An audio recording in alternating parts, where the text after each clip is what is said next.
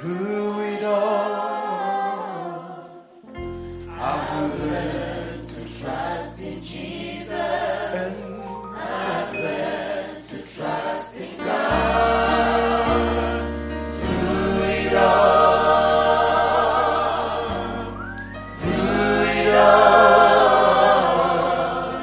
I've learned to depend upon His word. We sing through it all, through it all, through it all. I've learned to trust in Jesus, and I've learned to trust in God.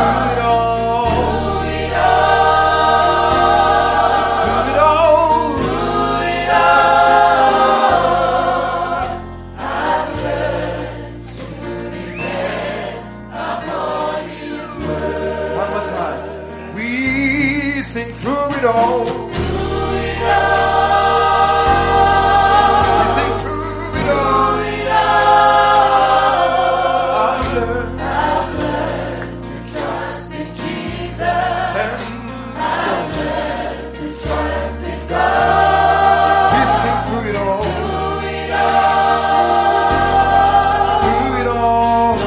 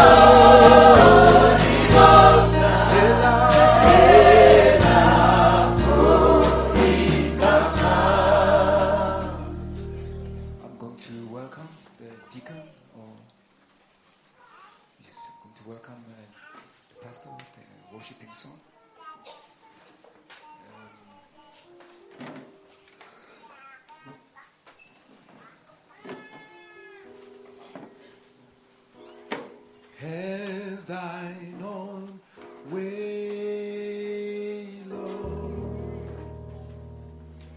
Have thine own way. Thou art the potter, I am the clay. Mold me and make me after thy will. After thy will. While I am waiting. While I am waiting. Yielded and still. Yielded and still. Have thine own way, Lord. Have thine own way, Lord. Have thine own way.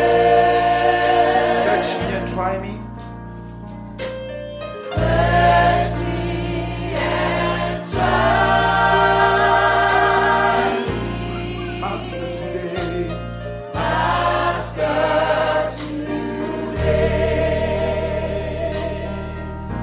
Amen.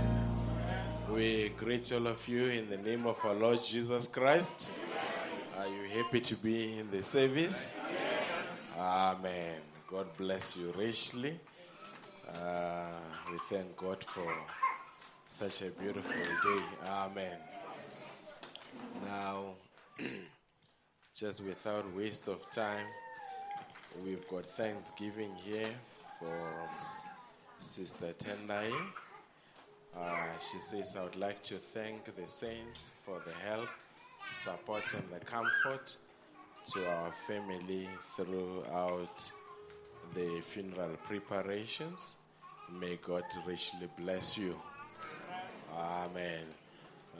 I, for one, as a pastor, I would say I'm proud of you, of how you supported the family throughout the time of bereavement. Amen. And that is what families are for. Isn't it so? Amen. Sister Maseko is not feeling very well. She won't be able to be here, but we will remember her in prayer. Amen.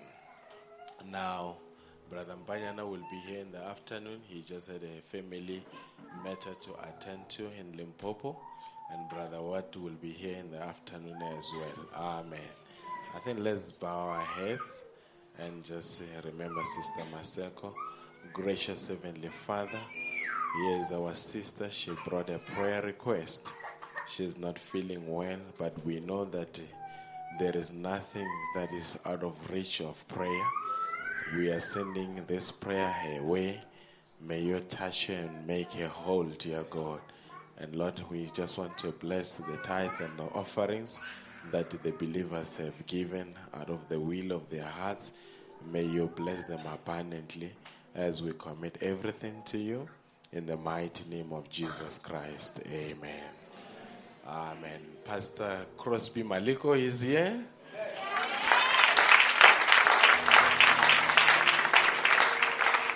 Amen. He's a missionary now. Amen. So he was in America at Brother Donny Regan's church. And then he quickly spent a day in England. And from England, he jetted into the country. He was at Pastor Beckett. And now it is our turn. Amen. How many are happy to see Pastor Crosby? Amen. He's not traveling alone. Where's Sister Flo? If she can stand to her feet. Amen. God bless you richly. Amen. I think you can pick it up on my voice that I've been quite under the weather. I had a bout of flu. Amen. But I was in good hands. Dr.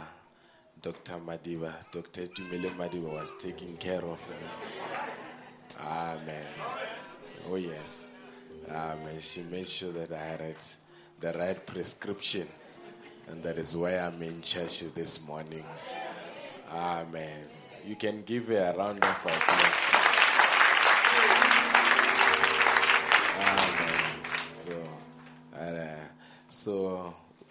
We just want to appreciate Brother Mtogozisi for picking up the pastor from the airport and taking the pastor around while I was confined to a bed.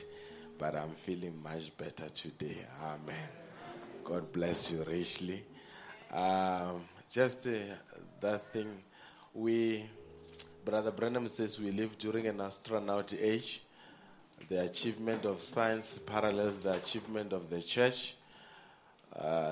The technical team has made it possible to get the entire message of Lighthouse Tabernacle in your pocket. Amen. So there is no excuse. Every message you can get it if you are on whatever phone you have, whether Android or iPhone. You look for this app called Castbox. Amen. And then you download it. Once you have downloaded it, you go and search for Lighthouse Tabernacle. You'll find it there. Then after you have found it, you press here, which means to subscribe. Then all the sermons of all the years will come up on your phone.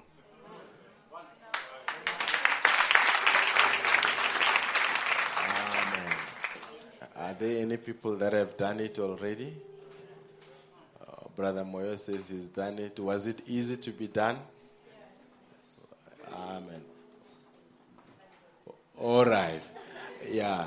So you need to have space. You can delete all these chain messages to give your phone enough space so that you have a space for the message. Amen. So now you'll have a church on the go. Amen. So the beauty, those that have downloaded it, this evening they will have the messages that Pastor Maleko has preached right on their phone. Amen. God bless you richly. Let's stand to our feet. I see Brother Marcus is here. I want to hear the buzz. Amen.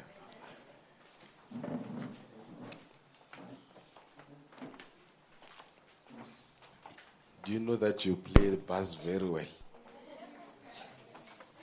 No doubt about it. No doubt about it. Amen. We can give Brother Freddie a round of applause. Amen. Brasbo, heal your people. Heal. I'm very happy to be. My friend is here, Pastor Crosby.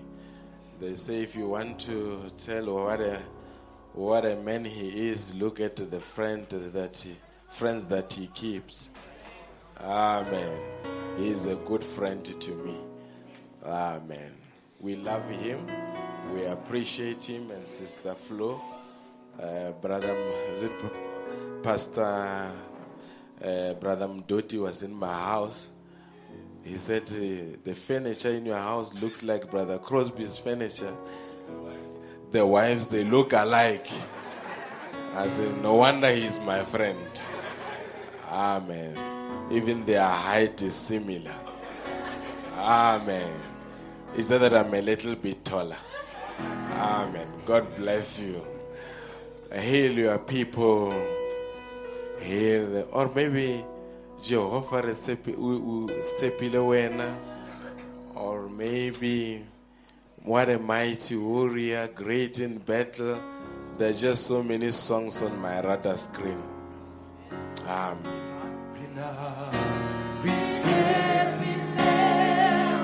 Jehovah, we trust you.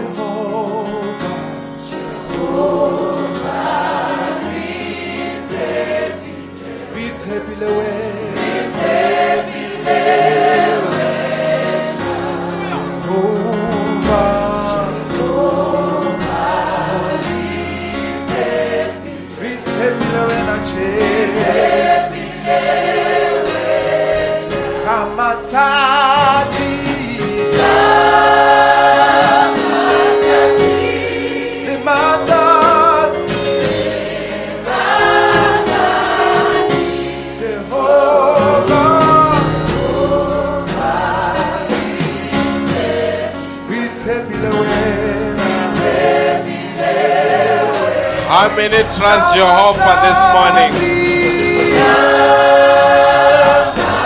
Hallelujah.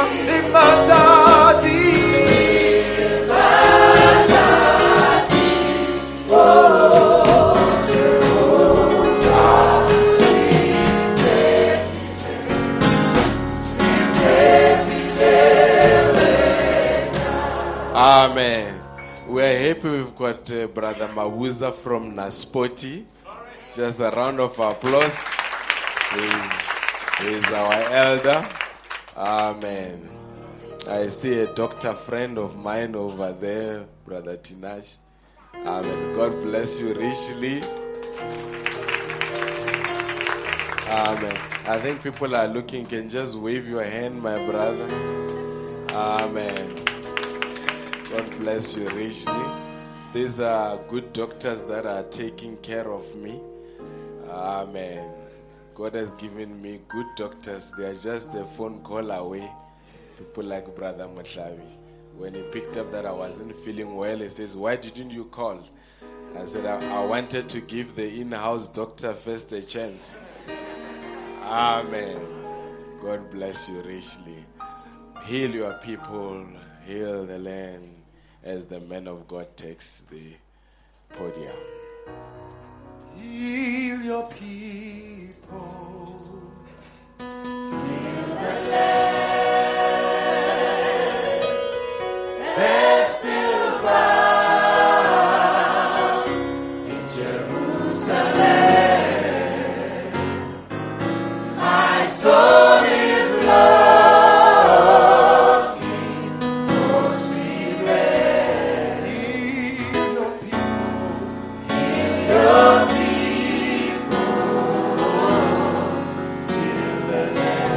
We sing, heal your people, oh God. Heal your people. Heal the land. Heal the land. There's still bound. There's still bound. Jerusalem. My soul. My soul is longing for sweet rest. Heal your people.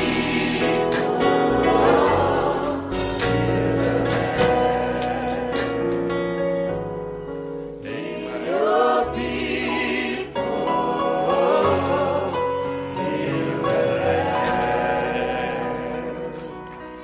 Amen. Glory be to God. I greet you all in the name of the Lord Jesus Christ. I'm sure every song has its favorite, and every musician has also their strong fan base. I wanted this brother Freddie, to sing that song so that my wife can hear what I was talking about the other time. Yes, that Negro spiritual one. The one that comes with how many remember that song? It left quite an impression on me, and I just like his swagger as well. Praise the Lord. I like a man who's comfortable in his own skin anytime. Praise the Lord. Our God is a God of variety. He made us the way we are for a purpose and for a reason. He made big mountains and small mountains. Praise the Lord. So I do not apologize for being short. I've never desired to be tall. I always feel when you're very, very tall somewhere there, you must have some back pain or something. It must be so hard to have the kind of stability required. The tall people that are here are saying, "Oh, no, no, no." See, the shorter you are, the more stable. And I believe David in the Bible was a short man to destabilize Goliath. Do you love the Lord? Just be seated for a minute. I just want this brother to just bless us as I calm my nerves. See, that's what happens when you're not a visiting minister anymore. You also come with your own program. It's my wife's 40th birthday, so this is a treat for my wife as well.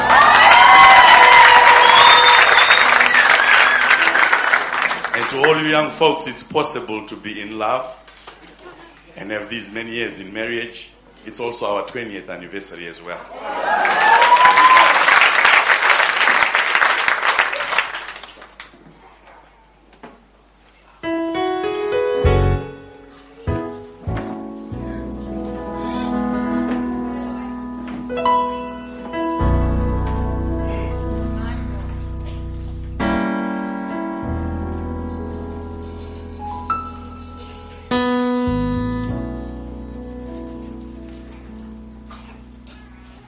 Look at the sea,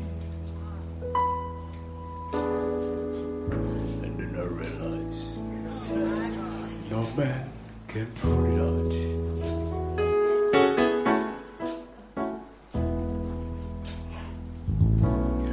while wind blows. And then I said to myself, no man can tell.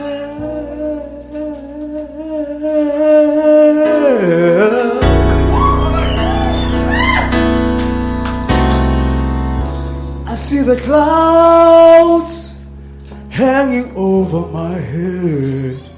Lord, I know no man can blow it up.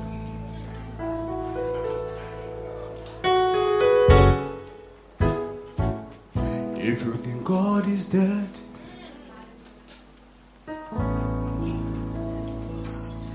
you better look around.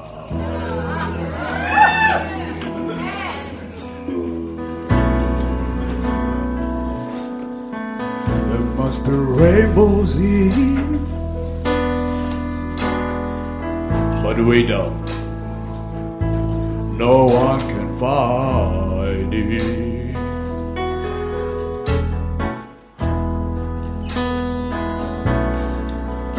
We all got to die one day, but no man can tell me. Who else could make the moon and the sun shine over every city and every town?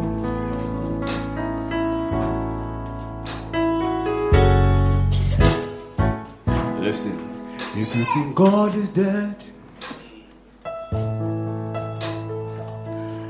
you better look around.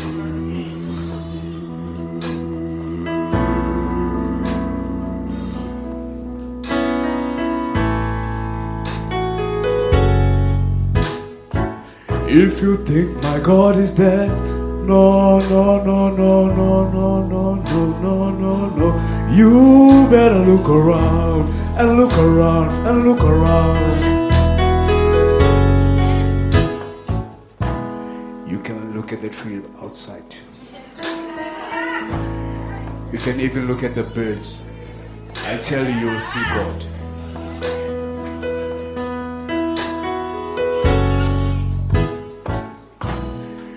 If you think God is dead,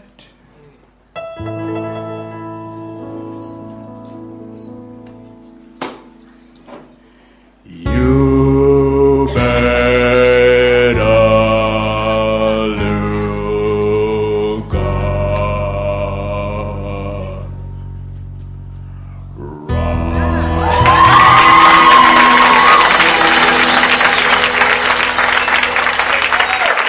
Praise the Lord. You know, I went to a very special place in Mpumalanga yesterday. They call God's Window. And I was looking around.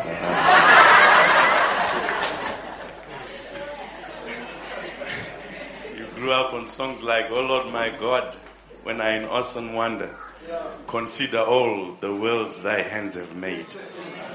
When I look down from mountain ranges and look at everything, then sings my soul, how great thou art. So I'm so grateful that I've had the opportunity to persuade my brother to sing, bless us with this. You better look around. Right now, if you think God's dead, look at the person right next to you. They are a testimony of his saving grace. It doesn't matter what we struggle with. It matters that we've made it to church today. Because it is of the Lord's mercies we are not consumed. His compassions, they fail not. Amen. I'm glad I am alive today. That what the devil couldn't do last night has allowed me to behold his glory today. So I'm not living in my past. I'm living in my future. Amen. It's only the devil who tries to grip your past and keep turning you back. Now I'm glad to announce to you that we don't have eyes like frogs that look behind. We are eagles that look ahead. To God be the glory. I greet you all in the name of the Lord Jesus Christ. I'd like to appreciate Brother Madiba for the friendship and the love and the generosity. Praise the Lord. Got so many friends here. I've got Brother Chetty, a lot of friends. And I was being told Brother Madiba's friend is around, Dr. Tinashe. He's actually my young brother. Oh, yes. Brother Tinashe, just stand up for the glory of God. Amen. Praise the Lord. Amen. We go way back, eh? He's my young brother, and Sister Flo would be happy to see you after service. And during the times he was a medical student, my wife was expecting my daughter, that grown-up girl that you saw, and he would always make observations. I stayed with him right in my home in England. He would come for vacation to England, and then he would come back to Medunsa. Is that right? Did I get it correct? Praise the Lord. So it's also a special privilege for me to stand and minister to him as a preacher. He's known me as a businessman. This is the first time he's seeing his elder brother as a preacher. Is that right? Praise the Lord. And I greet you once again. And I'd like to appreciate our elder brother as well. Because if your friend has an elder brother, he becomes your elder brother as well. So, Brother Anto, our elder brother did a good job, eh? Amen. Praise the Lord. I'm so happy to be here. I don't even know where to start, but I would like to start by saying God bless you. Amen. And I would like to invite you to stand for the reading of the word so that we give God the chance to speak to us. Amen. Brother Branham, in many sermons, you see him preaching in various places, maybe the same title. It's for a reason and for a purpose. It's easy for me to say, I've preached this sermon, go and listen to it at certain place. But before technology existed, you would have to go around to each congregation, because each congregation has its own needs and its own ability to pull from a gift to bring out an aspect that is different from the previous congregation. So tonight, amen, it's not a lack for a better word for the time of the day, but I would like to say tonight, by the grace of God, I shall preach about the name of the Lord Jesus Christ, because I believe also that in the evening time it shall be light. So hear me when I say tonight. Don't try and correct my grammar. I do know it's morning time, but tonight, because in the evening time it shall be light. Amen. So tonight we shall try to talk about the name of the Lord Jesus Christ. Because every time that name was mentioned, something miraculous took place. And I believe that something will happen to somebody if they catch the mystery behind the name of the Lord Jesus Christ.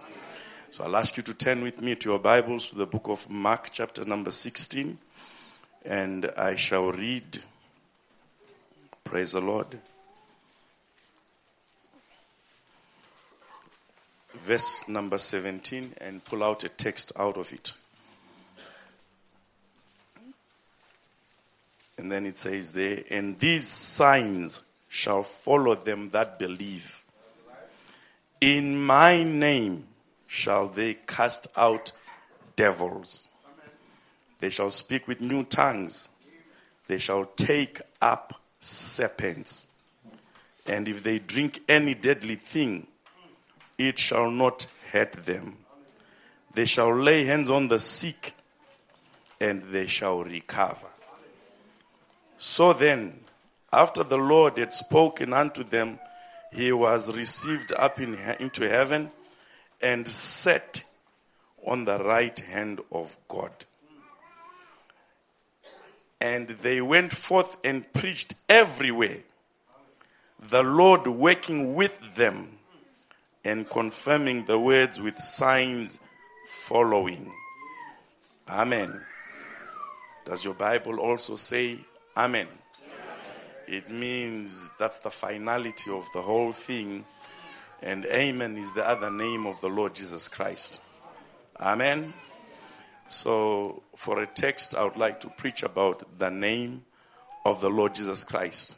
I'd like to also ask you to turn with me to Acts chapter number 3, verse number 6.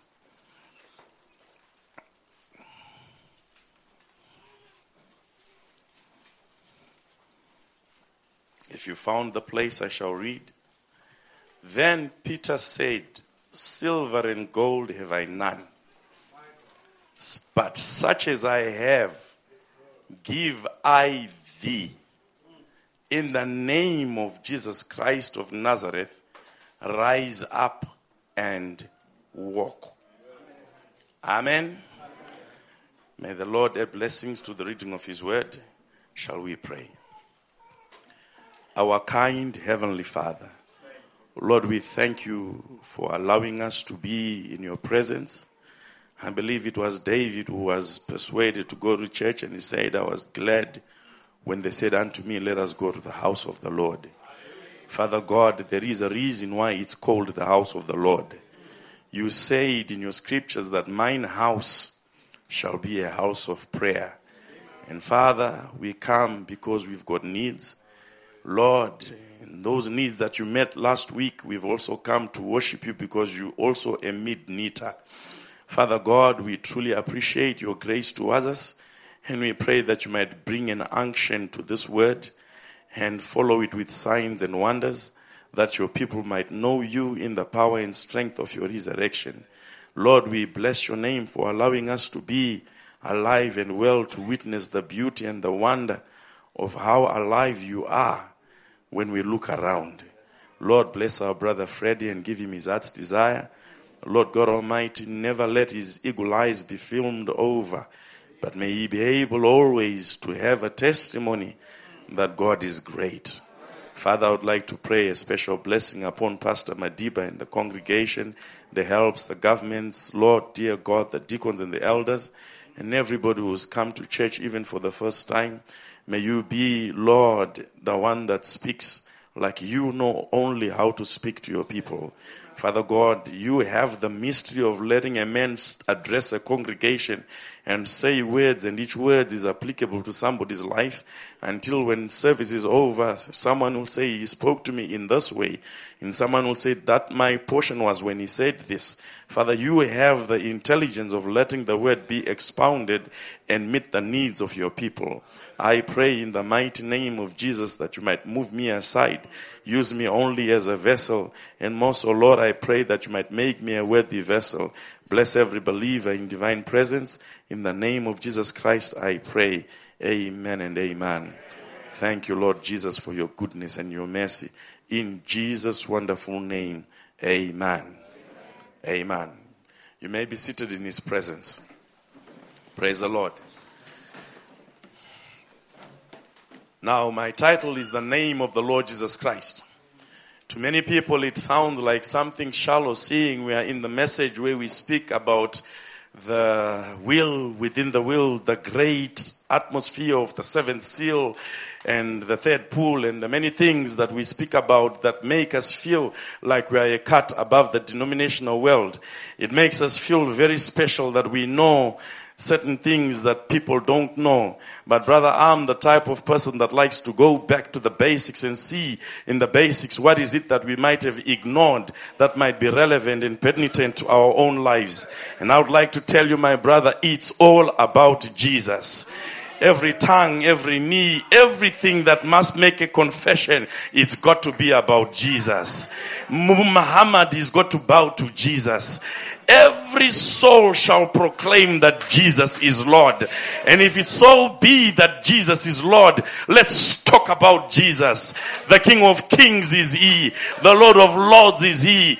Amen. The great Emmanuel, Jesus Christ. Amen. He purchased my salvation. He purchased your salvation. There is nothing in heaven or on earth that supersedes the name of Jesus. Somebody say amen right there.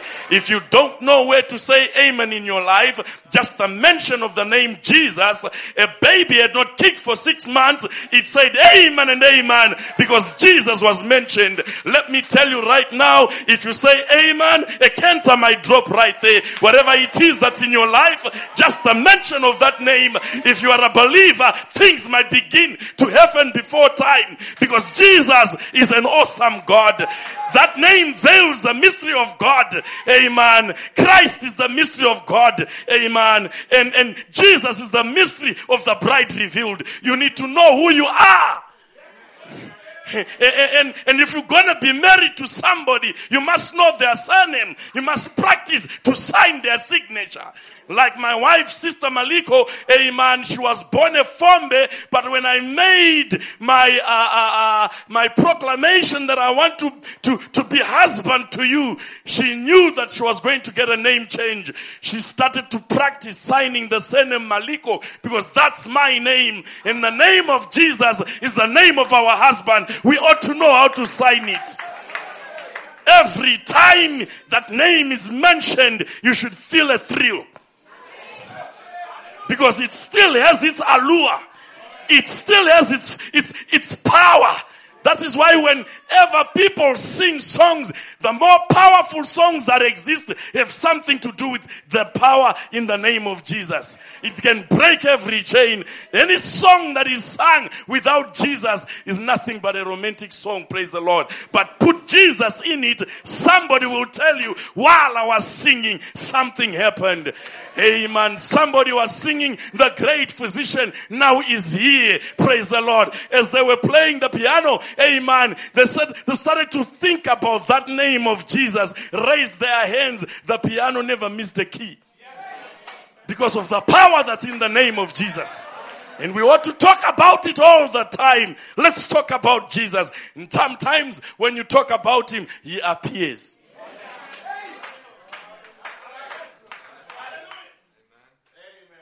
You cannot talk about sangomas and expect the Holy Ghost.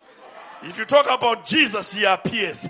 You cannot talk about politics and expect the Holy Ghost. When you talk about Jesus, he normally comes to walk with you. Somebody say amen right there. Now the story and the chapter we've just read is a very popular story. Mark chapter 16. But it starts with the people that were walking with Jesus. If we go ahead to verse number 12, so that we can quickly read the text and then get into our subject. It starts with the story of these fellows coming from Emmaus.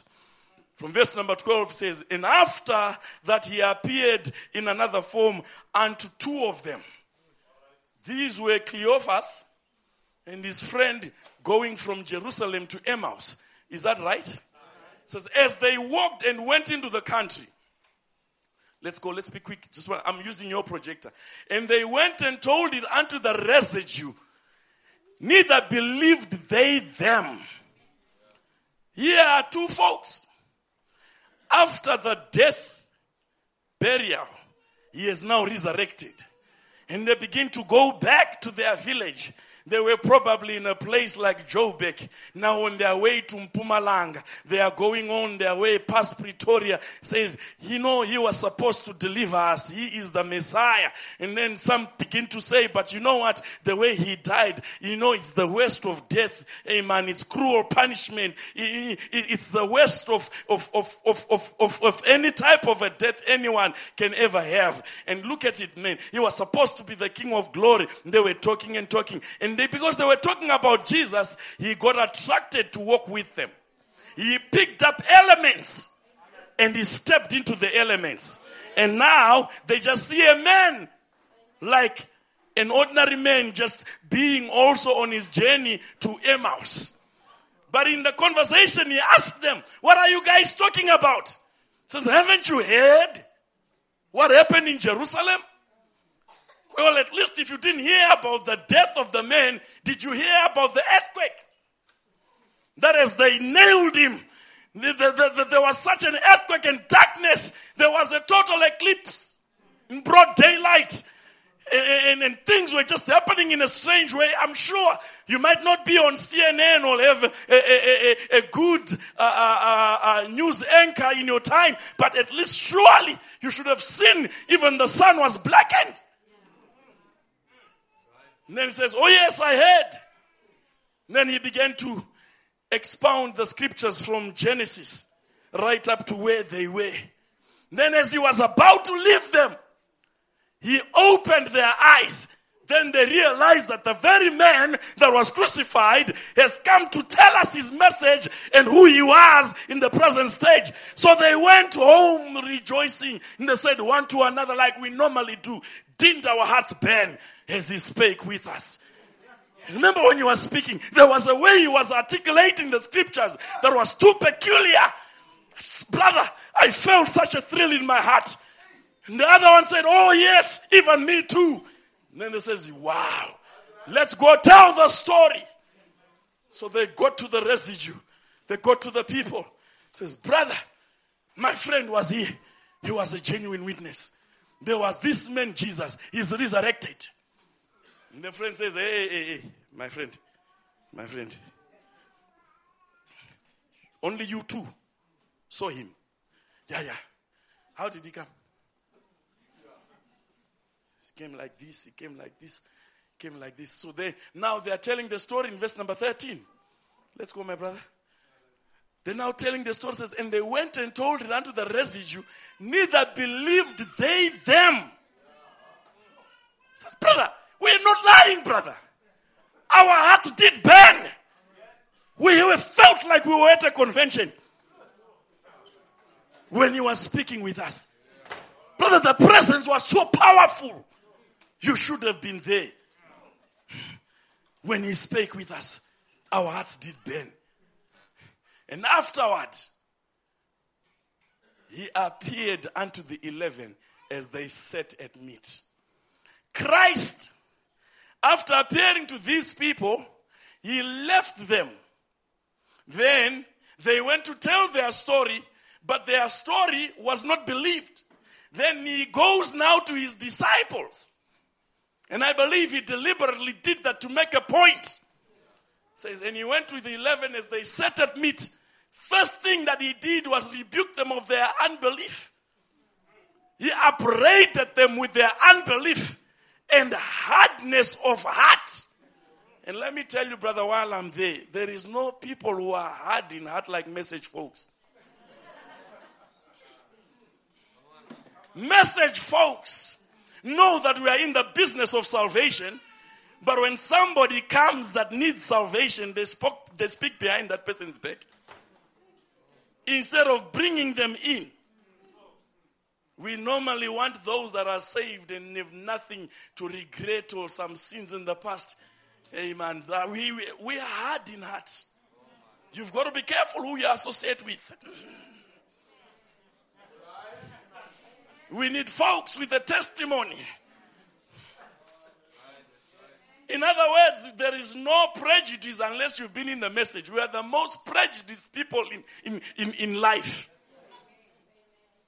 You see a young girl, she's lived a messed up life, and then somewhere there, God touches her, washes her, and cleanses her. She wants to be a believer. Wait until she's about to get married. Somebody will be attracted to that girl for what the Lord has done. But when it comes to now disclosing that once upon a time, before the Lord worked in my life, I was like this. And then a brother backs off, says, Then you back off. Because it's now message. We all want virgins, you see.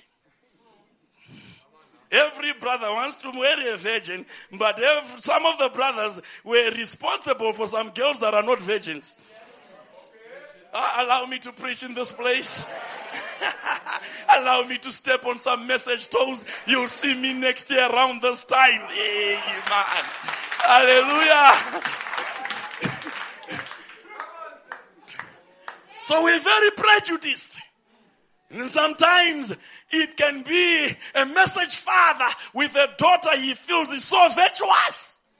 And then there comes a brother from the world who God has cleansed. But back in the day, he was in the discos. He was everywhere. He's been there and got a t-shirt. And he must be graduated in the level of sin. But God done cleansed him.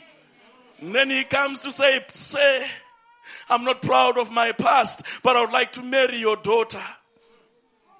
And then the brother, especially message fathers, they are the hardest. They go to the pastor and say, Pastor, I don't want my daughter going about with a vagabond. What is this man's history? You see, we believe that Jesus saves. But somehow, in our back part, in our subconscious, we believe that we plan our own things again.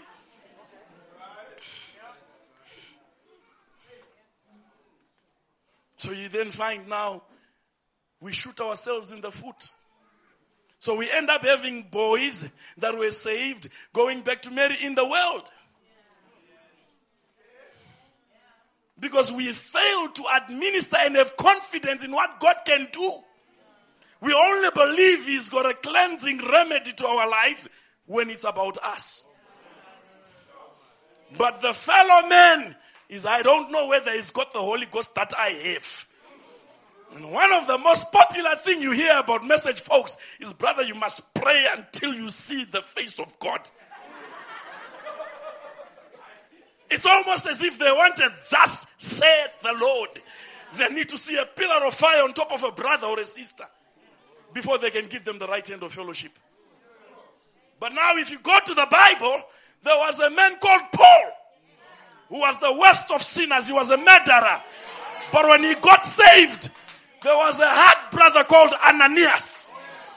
And Ananias was told by God, go and lay hands on Paul. He said, hey, Lord, do you know this Paul? He's the one that was persecuting the church. And the Lord had to say, I know what I've done in that man. And brother, when God spoke to Ananias, it was enough for Ananias to pick up confidence that God can save and totally save. There is something called total deliverance. And I'm here to tell you tonight, there is something called total deliverance.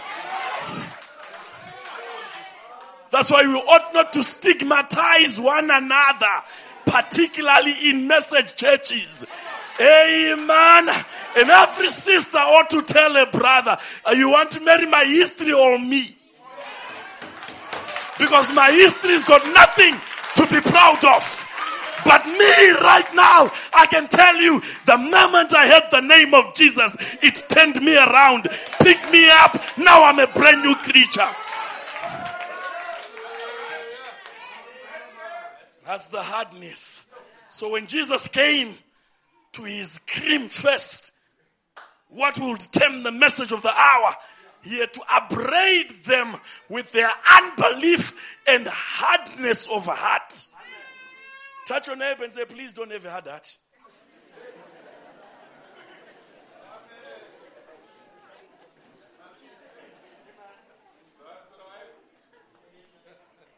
Says, because they believed not them which had seen him after he had risen. So they didn't believe the witnesses that saw him after he was risen. Those two that came from Emmaus. The disciples didn't believe them. And he said unto them, now because now he understands there is an issue of believability. It's no longer just an issue of talk is cheap. There must be something that you must demonstrate for you so that we can believe that you've been with Jesus. It is always paramount and important that you should always have something that demonstrates your experience. When Jacob had an experience with the angel, he left a limping man. That was his believability, that I'm not what I ought to be. Something happened last night and it left me limping. Now I walk a different walk. That's why every believer after an encounter with Jesus should walk a different walk. So now Christ comes, now he now knows that he's got to address this issue of believability. And he said unto them, go ye into all the world and preach the gospel to every creature. But he knows that if they go, just like the two from Emmaus went, without anything, they will not be believed. Are you with me? And he that believeth and is baptized shall be saved.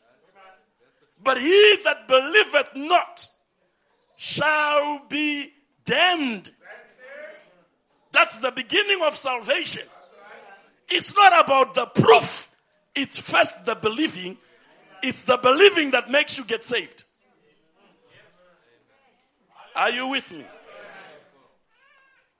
And then he says, these signs shall follow them that believe.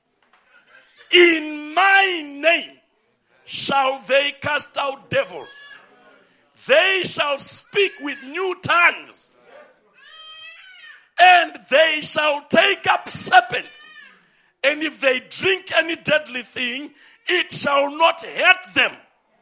And they shall lay hands on the sick, and they shall recover.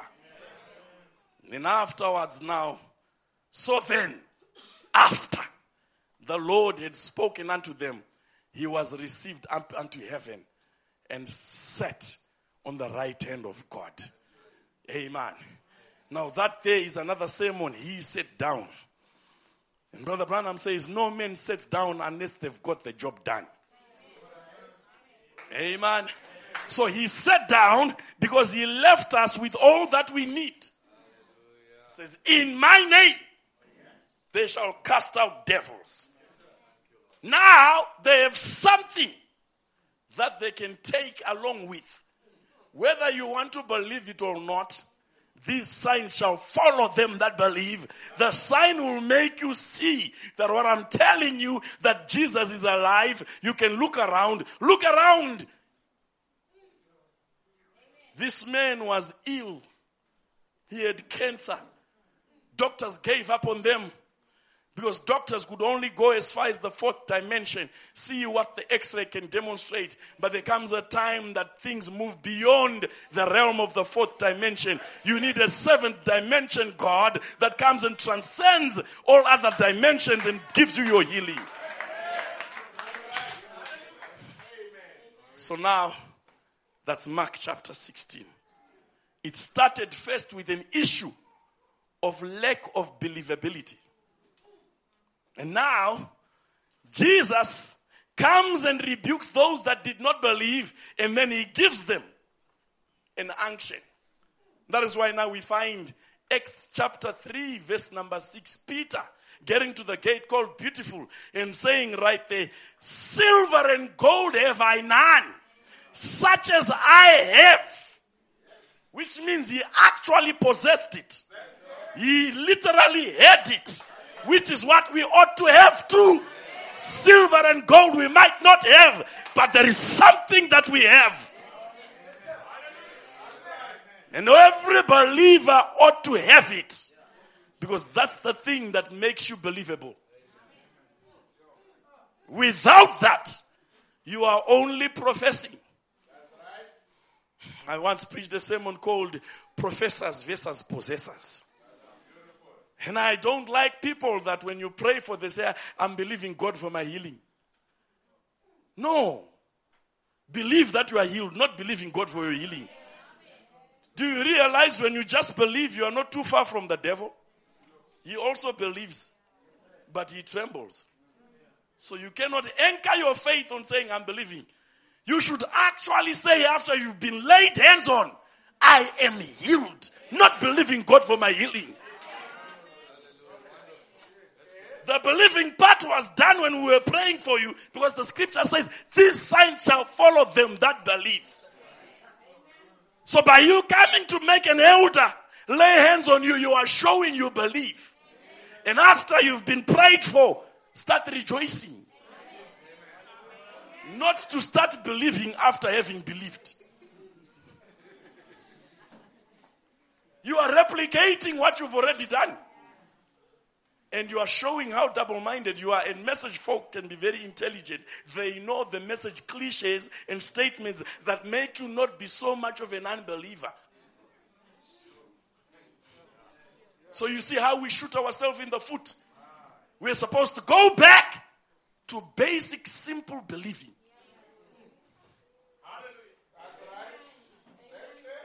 So as I start my sermon, listen to what the prophet says. He said, Moses, throw it down. I want you to bear in mind Mark 16. And when he threw the stick down, it turned into a serpent. And Moses fled, and he picked it up, and he took it back by the tail, and it turned back to a stick again. Are you hearing that? So Moses, I guess, could say, I've seen strange sights today. And so, when it seen that stick turned into a snake, now, what was that stick? And that prophet says, that's what we are going to speak on. What was that stick? Are you seeing that? We've just read for an introduction Mark chapter 16, and we've read for a quotation the prophet in the Message, the great servant Moses. He says, what was that stick? And that's what we are going to talk about. Are you getting it? So now, in order for us to see, we've got to go back now, according to that quotation, to Exodus chapter 4. You can quickly come with me to Exodus chapter 4.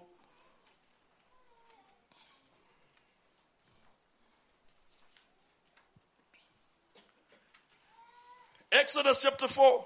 And Moses answered and said, but behold, they will not believe me, nor hearken unto my voice, for they will say, the Lord hath not appeared unto thee. Do you see now? Moses, being a prophet, I can imagine him seeing those two coming from Emmaus and coming with a testimony that the Lord appeared unto us, and the people did not believe. And here he is. Exodus chapter 3.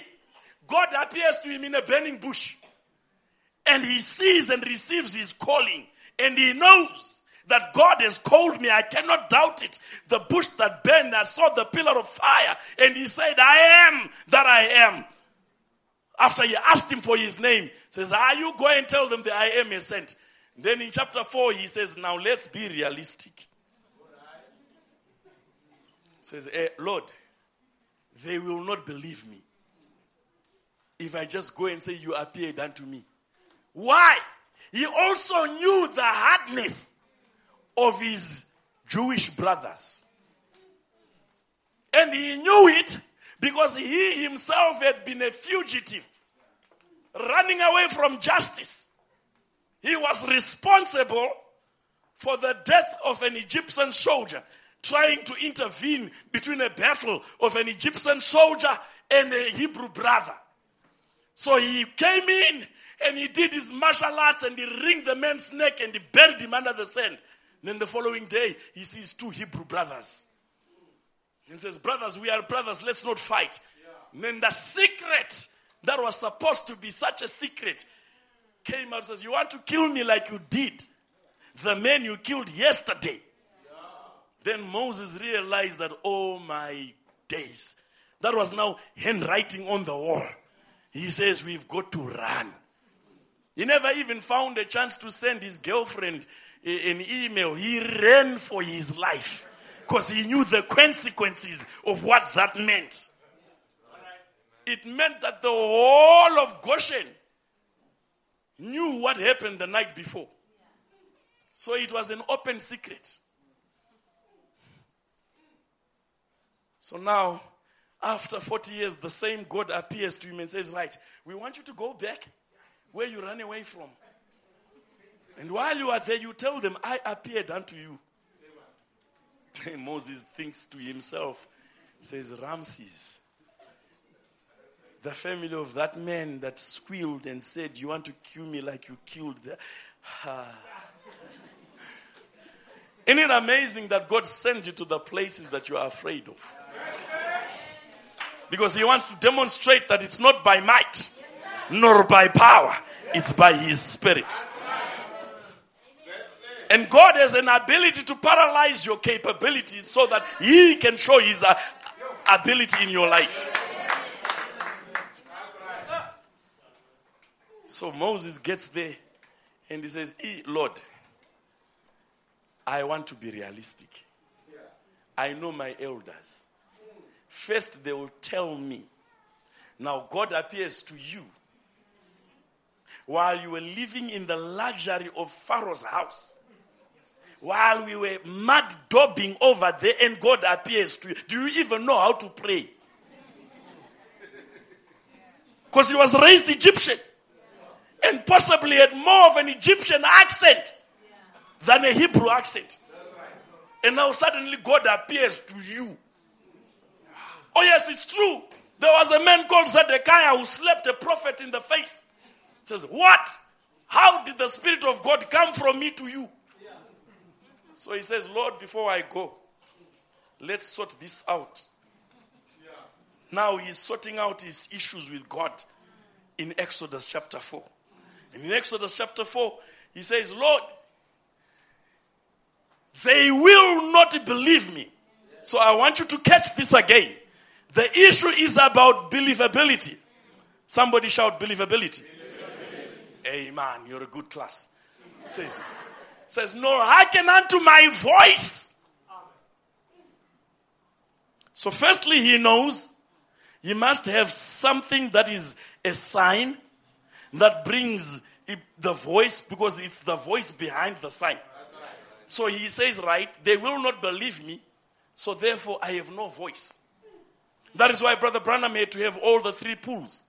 It was meant to be a sign, and then after the sign has been believed, then the voice.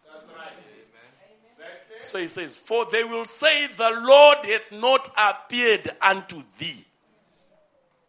And the Lord said unto him, what is that in thine hand? And he said, a rod. And he said, cast it on the ground. And he cast it on the ground.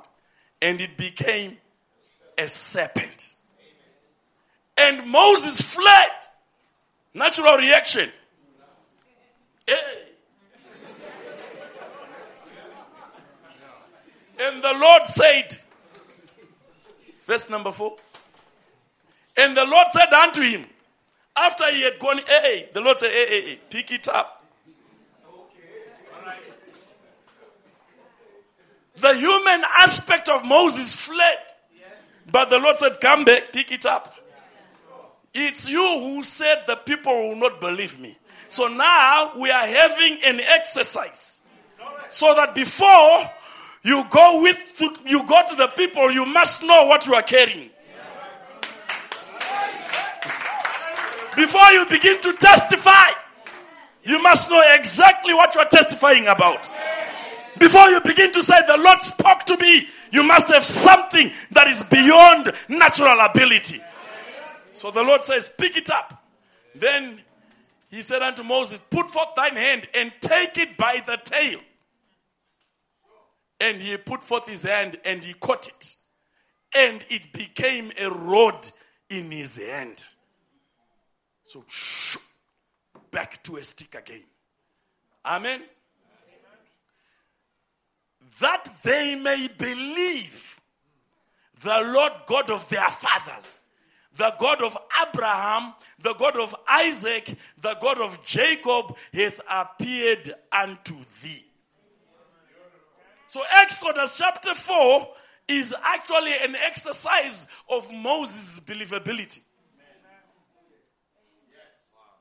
Just like Mark chapter 16 was given because the two from Emmaus could not convince people that he has risen. Then he says, these signs shall follow them that believe. It was also an exercise of believability. So in my simple words, let me say to you, brothers and sisters, Mark 16 was tied by Exodus chapter 4. Because that's the only place where the Bible says, take up that stick by the tail. But in Mark chapter 16, he says, they shall take up serpents. Here he says, take it up by the tail. There he says, they shall take up serpents. No other place do you find God encouraging people to take up serpents. But he wanted the issue of believability to be so real, he made sure that Moses has an encounter that is similar to what the disciples had. Because issue of believability wasn't supposed to be on Jesus, because he himself already bruised the head of the serpent. He's the seed of man. He's the seed of a woman. But to the believer, now we find Peter now saying, silver and gold have I none, such as I have. Where did he receive it? He received it right there. First it came as a commission, then he received the Holy Ghost. Then after that he knew he had something similar to the equivalent of Moses. Now here's what the prophet says, so that you understand this quotation. Let's go, my brother. Oh, I can regulate that from here, right? It says. Right. So he says here, it wasn't an ordinary stick anymore. Which means it was ordinary when Moses cast it down. But when he picked it up, that's what the prophet is saying, it wasn't an ordinary stick anymore. It was the judgment rod of Almighty God. What did it symbolize? The cross. So Moses, when he left his wife at home and took his stick to go behind, he was carrying the cross without Jesus. The stick represented the cross. It says, because on the natural, it was wood. On the spiritual, it was a serpent. When he threw it down and became a snake, it was now taking another representation. And how could the serpent represent Christ? It says the serpent, as it was a reptile, a snake, it represented sin already judged. It was a reptile, a snake. It represented sin already judged. For Satan had sinned in the serpent in the Garden of Eden.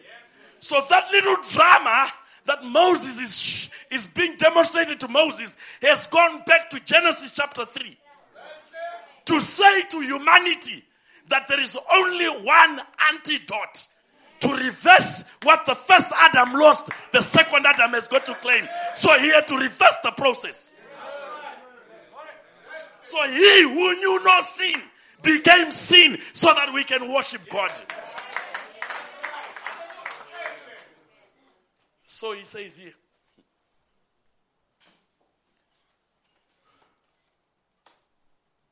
says, which was not a reptile, he was the missing link between man and animal, and he stood there or walked upright and was the most subtle of all the beasts, not reptiles.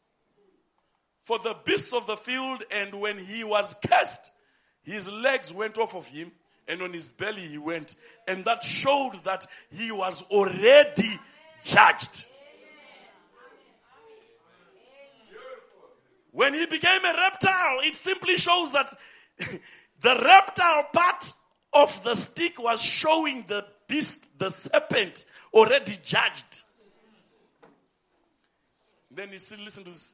And when Christ was seen in the serpent already judged, the lamb slain from the foundation of the world. And the prophet says, do you see it? Oh, yes. If you see it, raise your hand. I don't want to miss my class. It says, now, he picked up the stick. That was when he ran away. Then he was told, pick it up. He picked up the stick. And the supernatural on the stick was a serpent.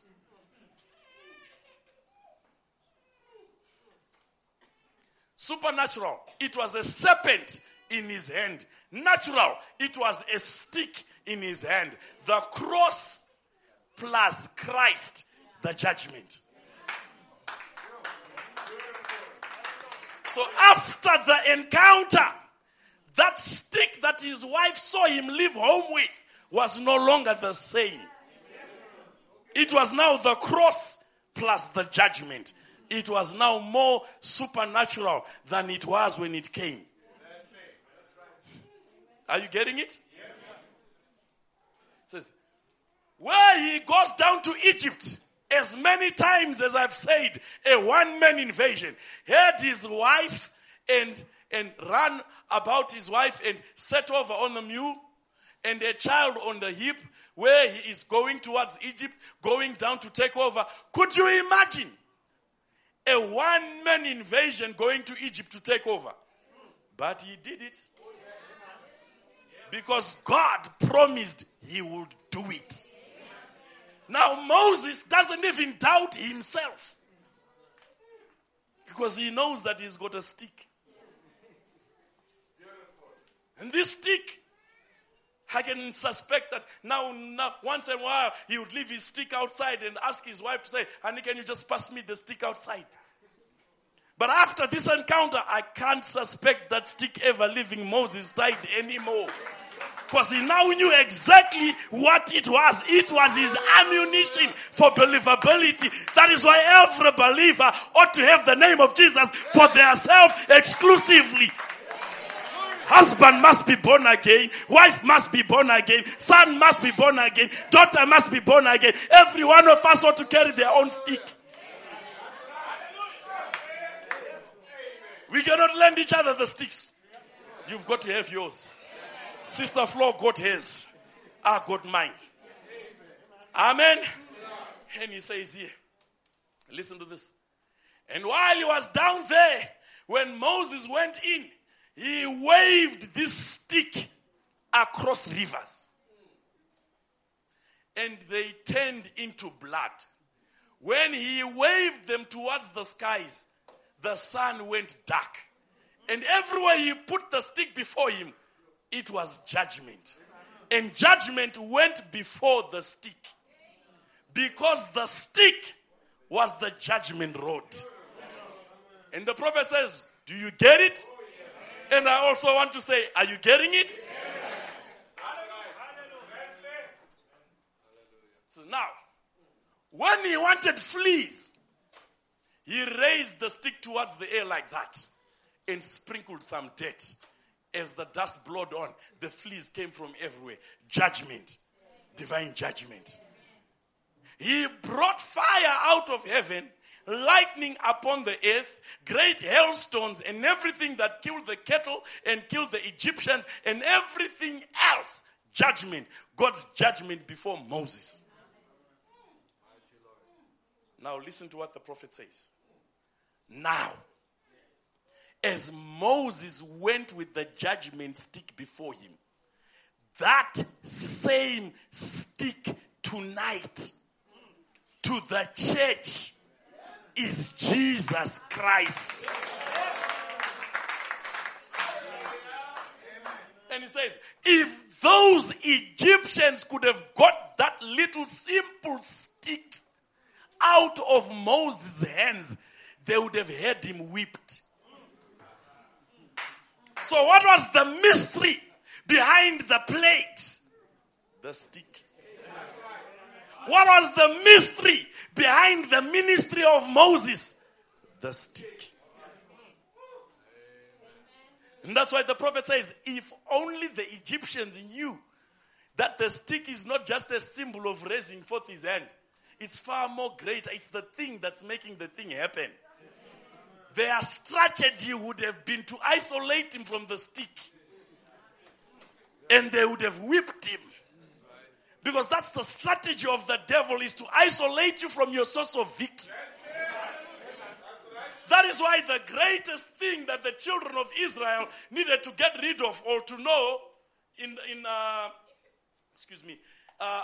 when Samson was doing all the mystery, they knew that no ordinary man can operate like this. With a jawbone of an ass, he whipped 1,000. He lifted up a 30-ton gate. I know there's got to be a mystery. So the homework of the enemy is to find out what your mystery is. And that is why if the devil can get you not to go to church, he will be so happy. And that is why church dynamics are very difficult. Because the devil will start to make you paranoid. And a brother will seemingly make a joke with you, not knowing that that joke is feeding into your paranoia. And then you convince your wife that nobody loves us at that church. Did you hear what that brother said?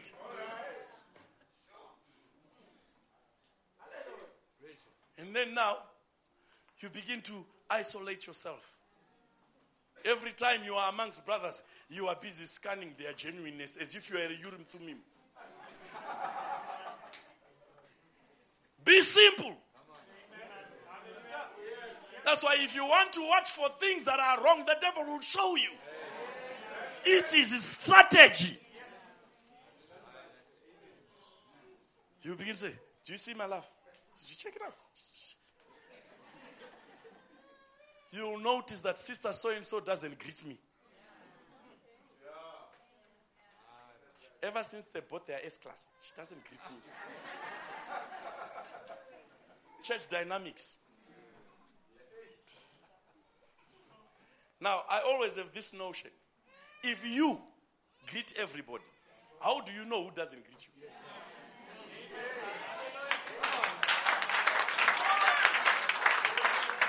You make it your business to make sure you've greeted everyone. And you actually say, today I didn't greet brother. Ooh, I'll make them first on my list next week. Come on now. That's the truth. That's good. Because you are the one that's always proactive. The only way you can say they don't want to greet me is when they know you are coming to greet them, then they run. Then you've got evidence.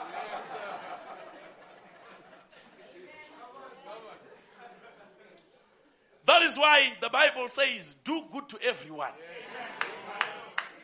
Because you have no ability to select who's serpent seed and who's not. But if 90% are serpent seed and you do good to them, it means you are also catering for the 10% which are God's seed. So just do good to everyone. You've got everything covered. Can I go to my sermon? You know, I'm a pastor, so some of these things just creep up on me when I start to preach. You know, you've got to make sure that we are all on the same page. At any given service, there is someone who's saying, today is my last service. If God does not speak to me, I'm moving to another church. Don't worry. If God does not deliver you, you'll find more problems where you are going.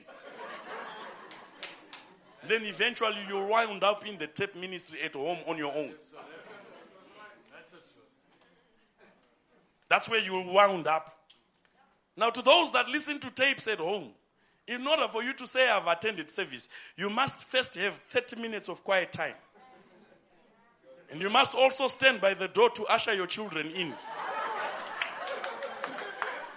And then collect tithes and offering. And then pray over them. Because the service is incomplete without tithes and offering.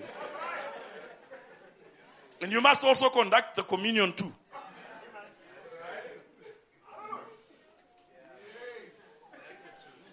Because some people are very cunning. They try to hide their excuse for not believing by saying, I listen to tapes at home. Tapes are not the program of God for the day. Fivefold is the program of God. But because God knows that we must have a reference, He allowed everyone to listen to the tapes so that you can differentiate between a genuine minister and not, because you've got the voice of your prophet at your fingertips. That's the correct way of doing things. Now there will be others that will take that part where I say tapes are not the program of the day, and then they will put it on YouTube. Say Brother Crosby does not believe in tapes. Or we do have doubt people. Just like a class, we do have doubt people in the message. And we always have doubt people everywhere. They will isolate that part and open a blog. But here is a minister who is preaching in Witbank and he says tapes are not the program of God. Then they never say the lines before and after. And that's how we have shot ourselves in the foot. And then you'll have someone that will type, if someone believes this way, don't go to that church. He doesn't believe the message. How can I not be a message believer when I'm enjoying? Who knew about the serpent being the stick if it wasn't for William Branham? Yes. Would you be able to link Exodus 4 to Mark 16 if it wasn't for William Branham. But the program is the fivefold should pick up those things. You have already listened to the tape, but you never picked it up because the program of God is for the fivefold to pick it up and bring it to church so that when you go back to listen to that tape, you will say it's more deeper than I suspected. Can you say amen to that? Or let me have a real amen to that. Right there, we are shaking some devils because the power of God can never change. He is the same yesterday, today, and forever. And the prophet says, that stick tonight. It's not in a museum. That stick tonight is the name of Jesus Christ. To the church.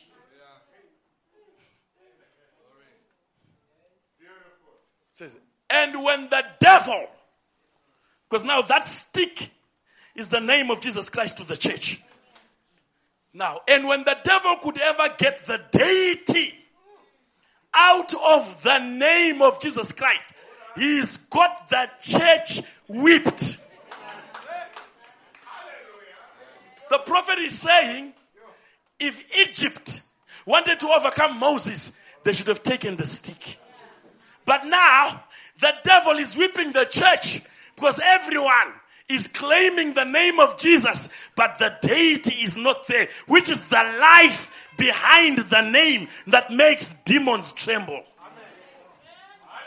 So the devil now had a tactic in the third Exodus, which is to nullify the power and the strength of Jesus Christ until when we say we lay hands in Jesus' name, it looks like just one of those statements that we say after praying, like amen. Because every other church on Sunday today, including those that don't even know their ABCs in the Bible, they all still claim Jesus. But the devil has snuck behind and give them lives that are not worthy of the Bible until if they say Jesus, there's no deity in that name. And because there is no deity, there is no effect. So now we end up with a scenario, which is also found in the book of Acts, of the sons of Sceva. They come to somebody who's demon possessed and they say, we cast you out in the name of Jesus Christ, who Paul preaches. And the demon was able to see and look for the application. And says, Paul I know. Jesus I know. But for you, you don't have the deity of that name you want to cast me out from. So because you don't have the deity, I'm going to whip you. Those sons of Sceva were the sons of Sceva himself was actually a high priest. So which means theology was in their home. From Sunday school to they knew everything about this power in the name of Jesus. But they were not a part of it. They were exactly like Hophni and Phinehas, who were the sons of Eli. They knew church program. And this is what the devil has done. He has made us to now go into church dynamics and church programs and forget about the fact that it's got to be a life in the name which comes through a new birth. So you will say, I cast you out in the name of Jesus. The demon might not say to you, Brother Crosby, I know, Brother Matipa, or Brother Branham, I know. The demon will just laugh quietly and say, my friend. And then subsequently, because you've used that name over and over again with no results, you start to think it doesn't work. Because you dropped the deity out of it. And that's what the prophet is saying, that if the devil could ever get the deity out of the name of Jesus, he's got the church whipped. So now we have to have extracurricular things in the message. We have to find ourselves some prophets to make the thing frightening. To create an aura that God is now here. And if you feel some goosebumps and some shaking, and you feel like, right. Not Brother Madiba who comes and he preaches and he says, let's close. Father, in Jesus' name, amen. No. We need some vavavum.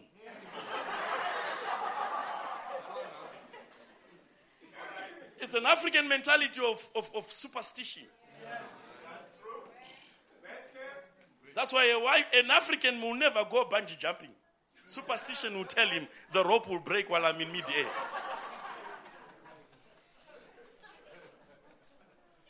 Africans don't want things that have calculations and precise figures.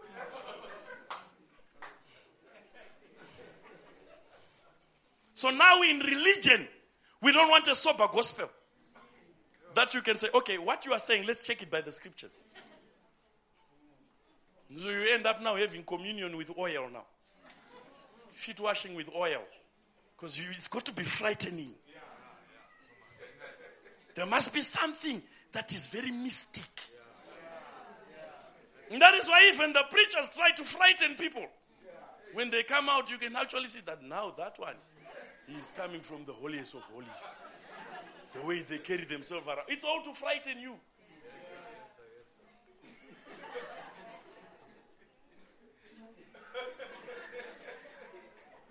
Oh, I see something right now. Why do you think Hubert is now prominent? Hubert Angel. And churches are being wiped up by, what's that Malawian young fellow? Bushiri. Nobody ever follows up to find out the legitimacy of what he's claiming. You fill up stadiums. He couldn't care less as long as he's making the buck. And yet you have been made to be a special class of people that gets to know the message in its detail and understand the Bible in its application, and you still find it hard to raise your hand and worship God in a message church.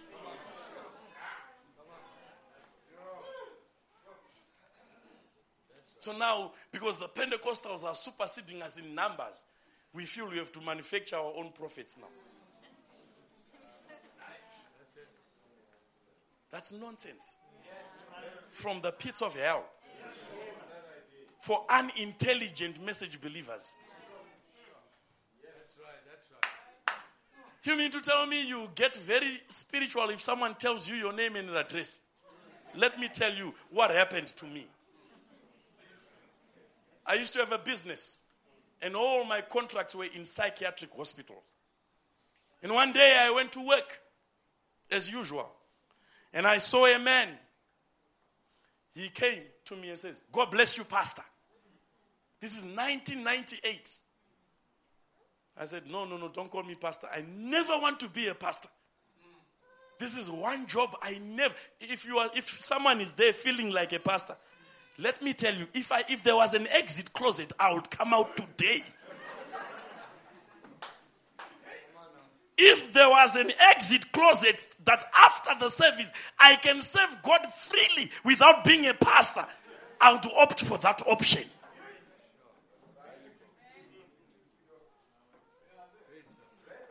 So I got there. Men said, hello, Pastor. I said, don't call me Pastor. I don't like that. He says, but you are a pastor, you don't know it. I says, listen, my friend.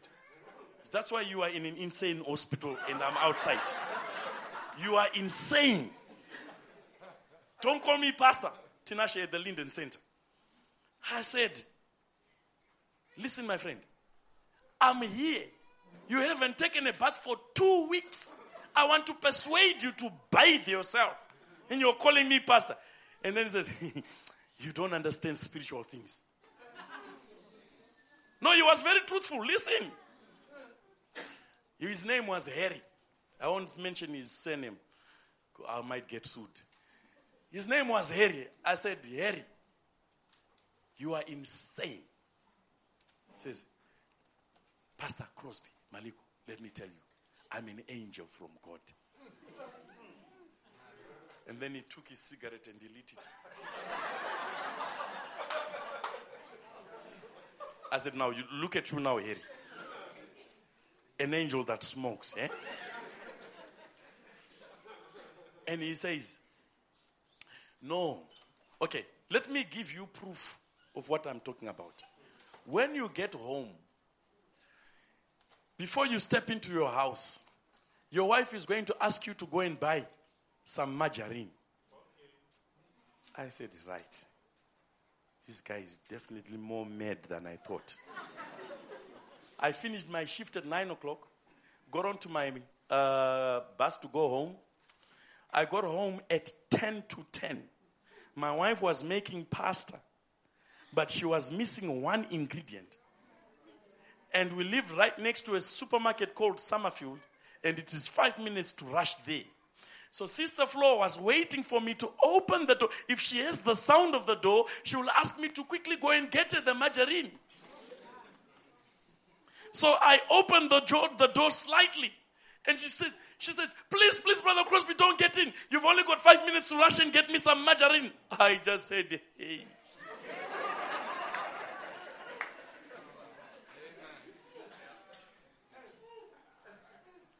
That never made that man a prophet. He still remained in that hospital. 5 years later, I took Brother Chitsinda to the same hospital to try and locate the man. He's just somebody who's spiritually inclined. And we people, we like to be prophesied to.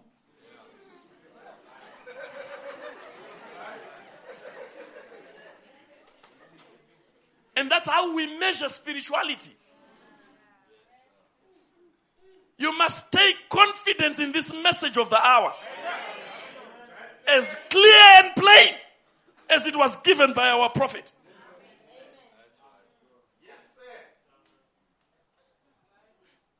So now, back to my sermon.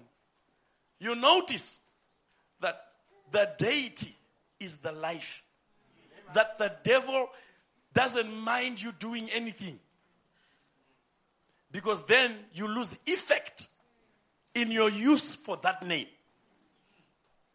So you can sing there is power in the name of Jesus, and you go and wear your trousers and stand and have a church with a woman preaching. Already you have eroded the deity. You might ever preach, but the deity. So the only place you can get the correct prescription of how to harness the deity of God is in the message of the hour. In the message of the hour is true church order, true house order. Everything that we require in the message of the hour is where deity can be kept. And once we master the message of the hour, we now know how to master the deity of God. So you don't have to be super spiritual to be a powerful sister or a powerful brother. Just live a godly life. And if you live a godly life, it means, my brother, when you proclaim something in Jesus' name, you are as equivalent to Moses, a church age messenger, or rather a dispensational prophet. So Christ comes after the first and second Exodus, and he now gives us what to do in the third Exodus. And the prophet comes on the scene and says, if the bride receives the Holy Ghost, it will repeat another book of Acts. So we are the true custodians of Moses' road. Do you know, brothers and sisters, it's below our dignity as message people to be going through marriage counseling. A sister just ought to know her side of the scriptures. And a brother just ought to know his side of the scriptures. And then you have the Holy Ghost. Both two people will be able to have one vision. To have one vision towards one God. And things will move like automatic. Autopilot. Until people will wonder, how does your relationship work? Because we are born again. And I know my position as a sister. And I know my position as a husband. And now, most of you grew up on TV. You see those hypocrites buying themselves flowers. Yes. And you say, why aren't brothers in the message as romantic as they are? No, I don't want to buy you flowers. I want to buy you the farm for flowers. Because the people that know their God, they shall be strong and they'll do exploits. You are looking for flowers. I'm looking to buy you the actual farm. Because you are typed by Ruth. Ruth was not concerned about the 4 men. Ruth was concerned about the husbandmen.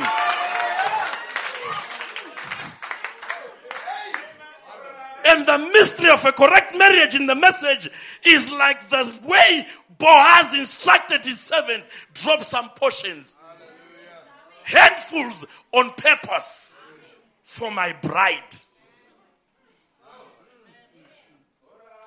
If you see us going through marriage counseling and this and this and this and this and then we blame it on the message until our daughters can't aspire to be married in the message.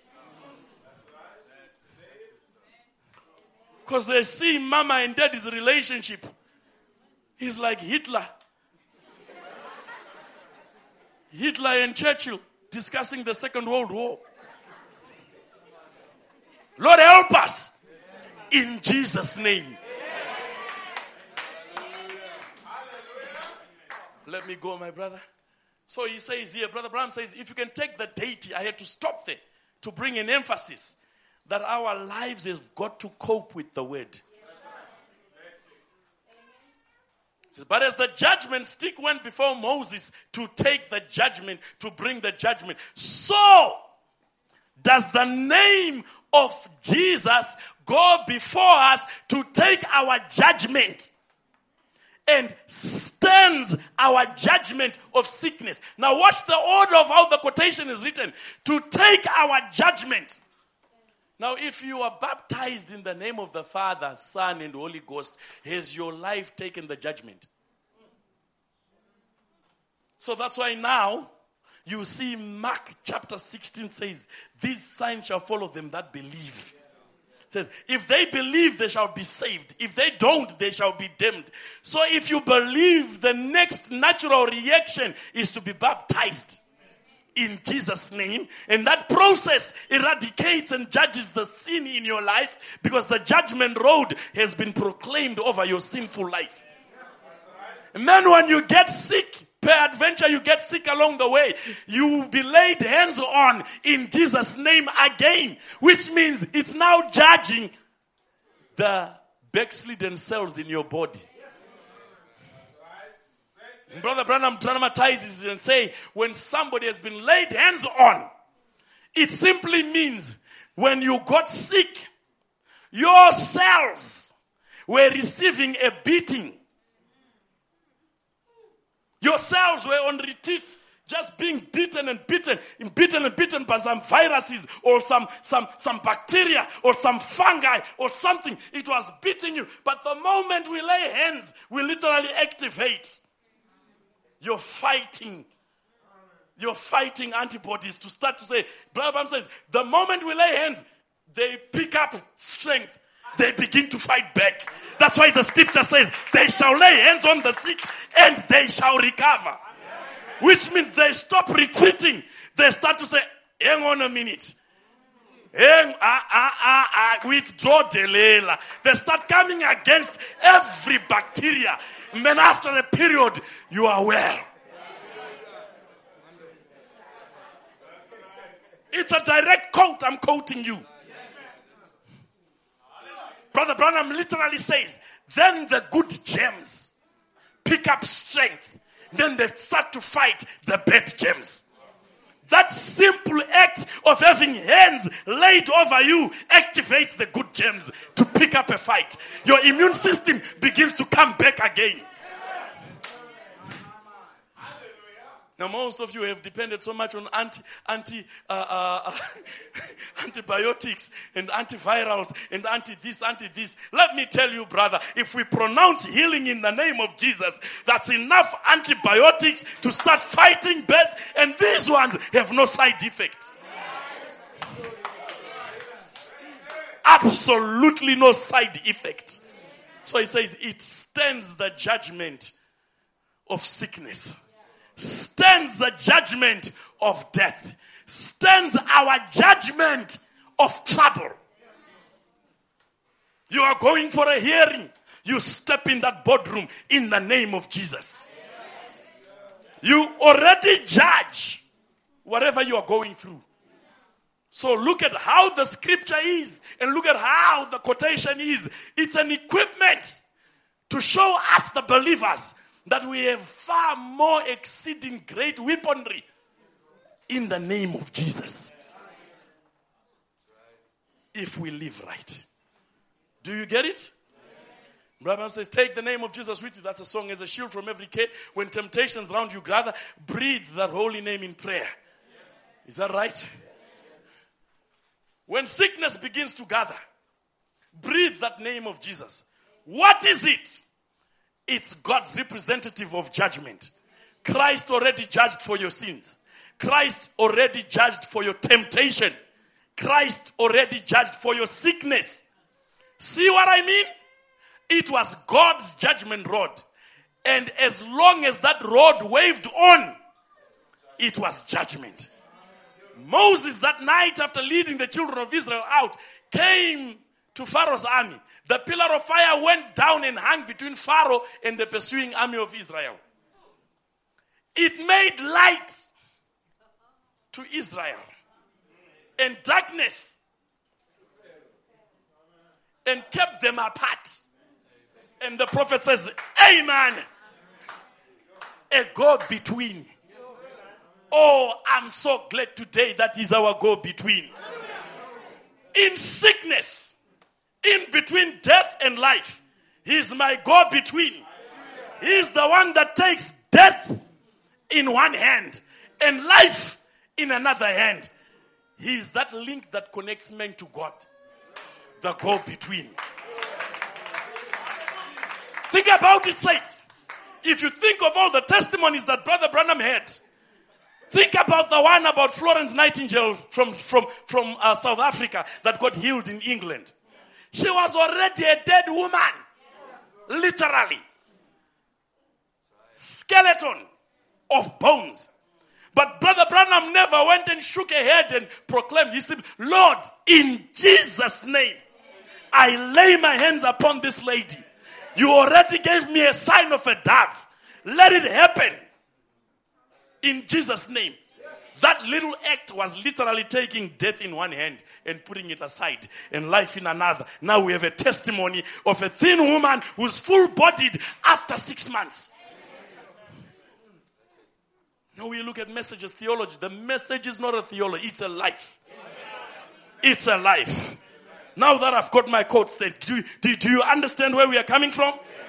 Now you begin to see that Moses took confidence in that demonstration of Exodus chapter 4.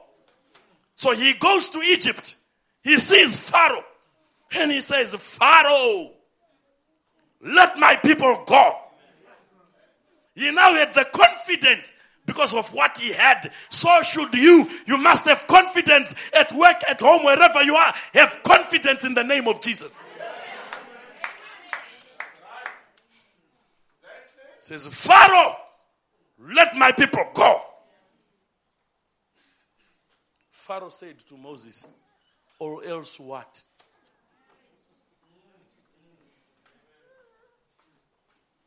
He says, I'm not in the mood for talking. Let me demonstrate what I've come to Egypt with. He took the stick. He put it down. It became a snake. And Moses just stood there with holy indignation, laced with a bit of spiritual pride. The stick went.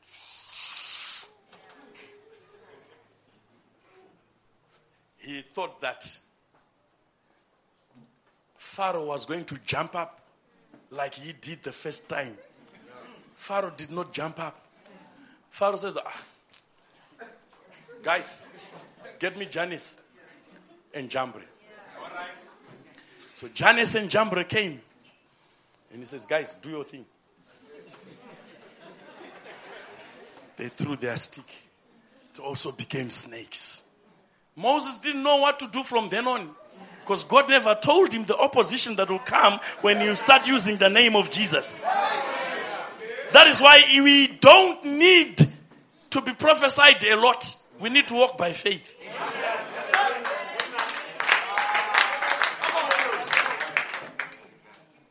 You must know what you have and begin to walk with it by faith. So Moses says, oh God, what's the next stage from here? Because remember, God was answering Moses every step of the way. He forgot to ask the Lord that what if they have more snakes? They can do the same thing I've done.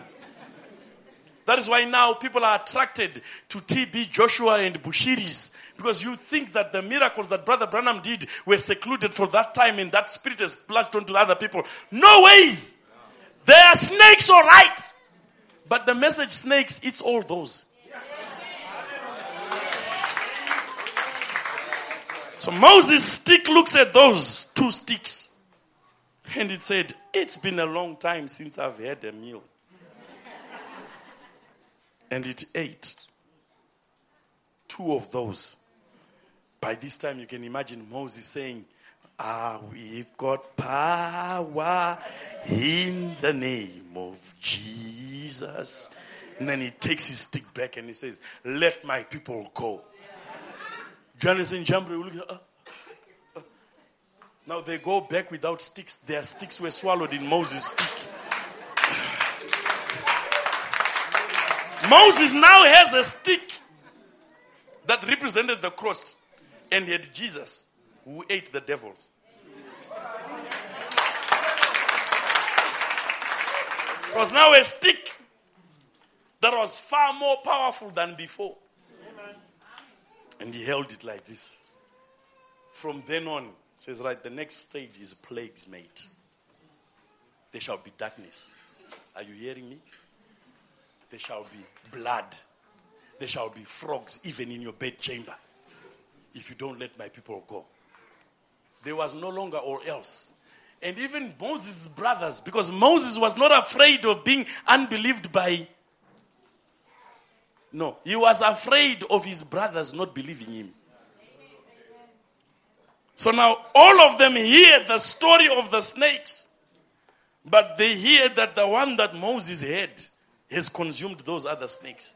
So he starts to move around with the stick. And people will say, that stick. It ate Genesis. That stick also has Jambres inside. Don't play with Moses. He's got a deadly stick.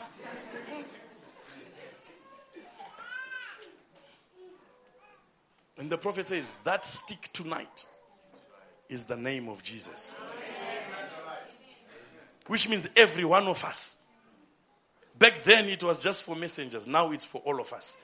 That is why Brother Branham was so unique in that he explained that, you see, more, it says, greater sign, greater works than this shall you do.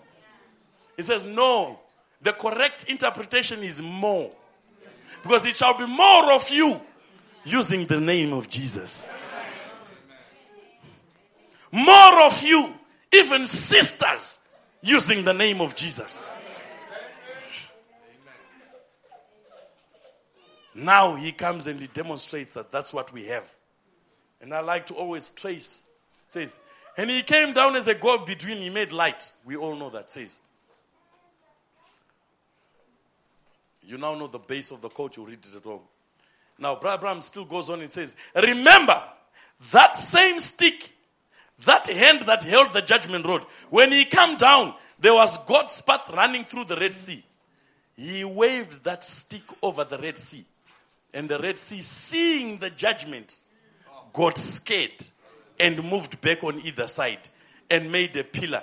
And the marchers of Israel walked right across on dry ground in the bottom of the sea. What is the prophet saying? Everything that Moses did, even when he opened the Red Sea, we hear the scripture say, why Christ speak and go forward? Then the Bible says, then Moses raised forth his rod. So anything that came underneath that rod was judged. So as he raised it, The water molecules looked up. He says, I can't stand this. They moved aside. The fish in the water moved aside. Everything that came under that road made a passage. That is why people get healed of cancers. It means if we raise the name of Jesus over you, cancer is a living cell. It becomes judged by that name. So this time now when you pray in Jesus' name, it's not a cliche. It's not a church statement. It's a judgment to anything that's coming under your prayer.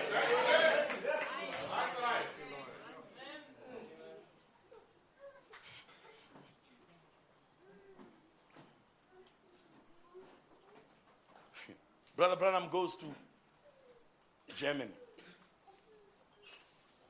And in Germany there is witches there.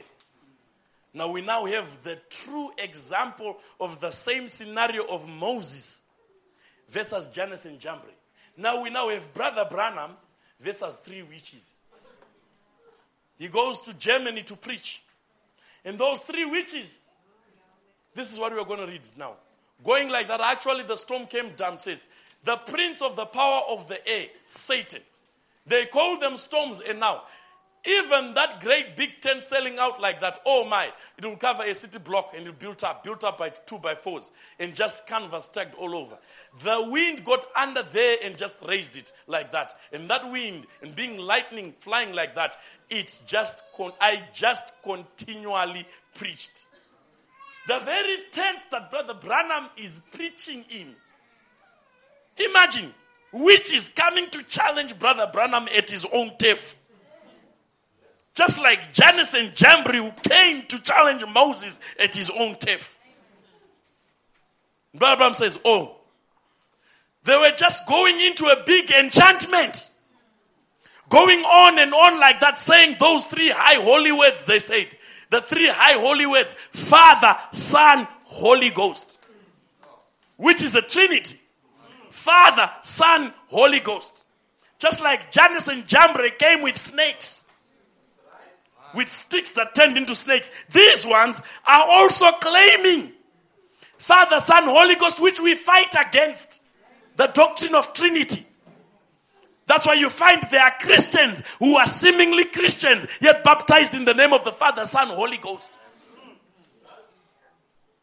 And some of them can actually have better lives than people that are in the message. But yet still, says, they were shouting that Father, Son, Holy Ghost on both sides like that. Then I seen him bow. The one who was the high priest to those things. And surrounded by devils there, but not bound. And I said to Brother Lossi, don't interpret this. I said, Brother Argenbright, just pray.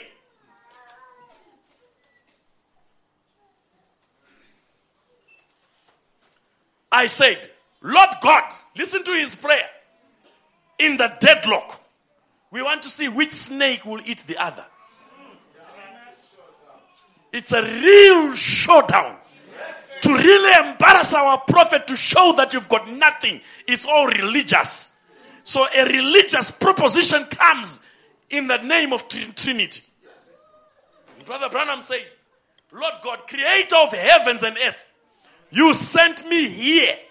I set forth on this German soil in the name of Jesus Christ. Don't you tell me that Father, Son, and Holy Ghost equals Jesus Christ. The devil snuck behind and used the Father, Son, Holy Ghost to conjure up evil spirits. And make it appear like it's the same religious thing. If somebody can't see baptism in Jesus' name, you can't tell them they are okay. If they are predestinated, they have to see it. Because there's a power behind those 3 enchantments. And Brother Branham says, I've stepped in German soil in the name of Jesus Christ. Because you sent me here. That cloud has no power over me. It does not. Because I am anointed and I am sent here for the salvation of this people. I command you in Jesus' name to depart from here. You mean to tell me a force raised by Trinitarian was now commanded by the name of Jesus as an evil spirit to depart? You need to know that the name of Jesus judges your sins. So if you are baptized in the name of the Father, Son, Holy Ghost, your sins are not judged. You have actually been conjured up into evil spirits. That is why you cannot overcome. Yet you will use the name of Jesus now, because now you're using the name of Jesus, yet being baptized in the name of Father, Son, and Holy Ghost. And now no wonder you've got no victory, and the deity is out. So you are an ordinary religious folk. Are you with me? There we go. Abraham says, let's trace this name again. He says, the prophet said, let's trace this name a little bit. The prophet said his name would be called Emmanuel. In Isaiah Matthew chapter 1, this shall be done. It was fulfilled, it was spoken by the Lord, by the prophet saying his name shall be called Emmanuel, God with us. Amen. By interpretation, is that right? And then he says, watch, this is paragraph 72. I've skipped a few paragraphs so that you can read it at your own leisure. Abraham says, I have tasted that when I was a young man. Tasted what? The difference in power. The name of Jesus versus Trinity. So now he gives his experience. Just like the taste that Moses had behind the burning bush and the taste that he had in front of Jannes and Jambres. Says, I have heard often of spiritualism of the devil, how he does things. And I knew if there was a God, there must be a devil. Because the Bible said there was a devil. And I thought, heard about these spiritualists. And I was at a camp one time when a minister and I went to see them in there. Brother Abraham went to a camp with a fellow ministering friend. They had raised the table from the floor and had whiskey glasses sitting over it. And taken that table and turned it back and forth. And a guitar flying through the Bible, through the building. Imagine a musician calling for his Bible, for his guitar from the back, and it flew from the by demonic power. The table is in the air, a guitar is flying. There is whiskey tables on top, whiskey bottles on top, whiskey glasses. To show you that now we are serious. Don't come to us and tell us about no Jesus. This is powerful. Listen to this. He had this up in the room, he said. The medium said, I challenge anybody to knock it down. Two men said, I'll get it down. There will always be those audacious brothers. They grabbed it around the legs like that and tried to hold it. It wouldn't. Why? The table threw them plumb across the floor. The table threw the two people plumb across the floor. The table could see that these people have nothing. I have a greater than what's in these people. Let me just throw them away. A table threw them away.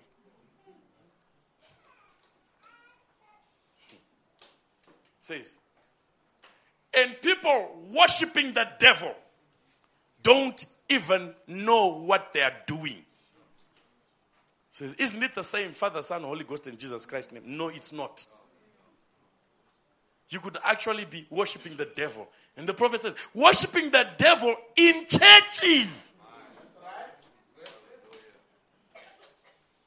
Teaching for doctrine the commandments of men. Creeds and traditions. Then there was a sister in the same building. This woman hollered over to me and said, they tell me you are a preacher. The prophet says, I am. She said, then, if you don't, what do you think about this? The prophet said, it's the devil. She said, well then, if you've got so much power, knock it down. Another showdown. I said, I don't have any power at all. I have no power. But I am here representing one.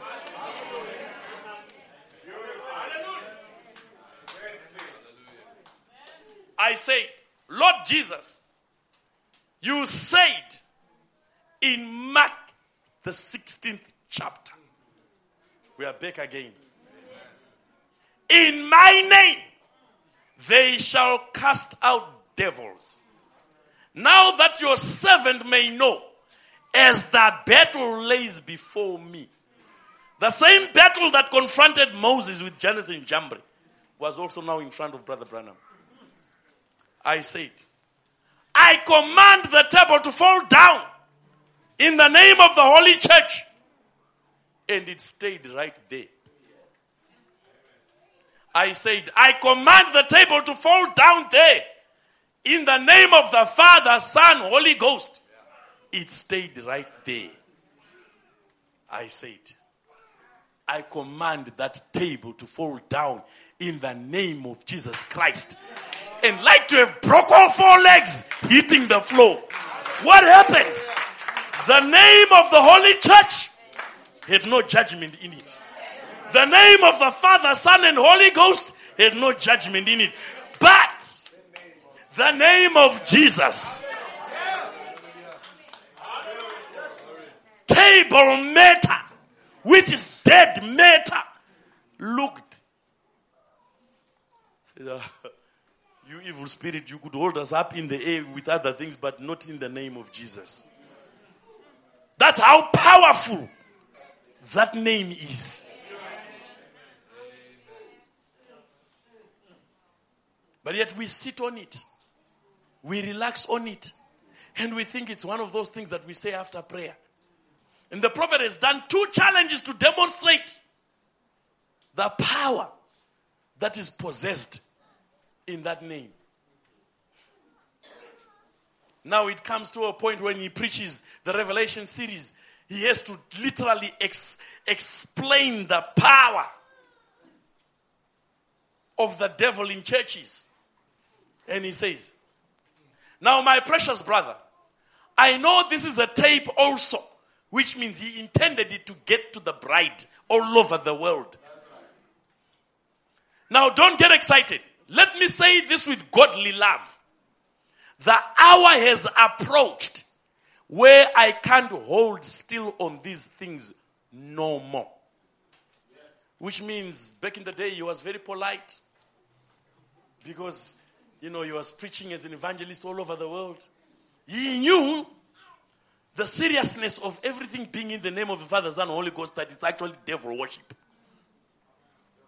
But he never wanted to offend people. But being that he was a prophet like unto Moses, there comes a junction of time where he's got to separate men from boys and tell the truth as it is. Says the hour has approached where I can't hold still with these things no more. Too close to the coming. See? And then what does the prophet say? Trinitarianism is of the devil. I say that thus saith the Lord. Look where it come from. It come from Nicaea Council, when the Catholic Church became in rulership. Are you getting that?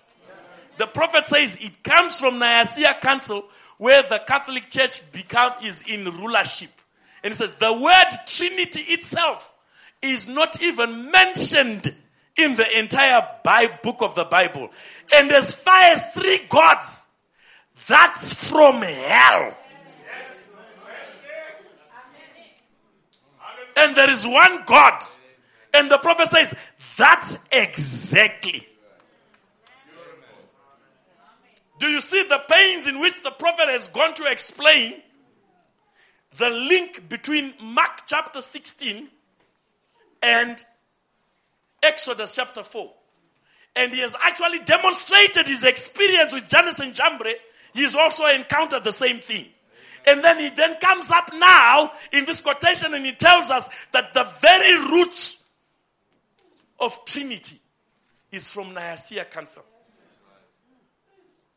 Then now we go to our Bible. Acts chapter 4. Acts chapter 3, verse 6. Peter goes to the place called Beautiful. Says, silver and gold have I none, such as I have. In the name of Jesus Christ, rise up and walk.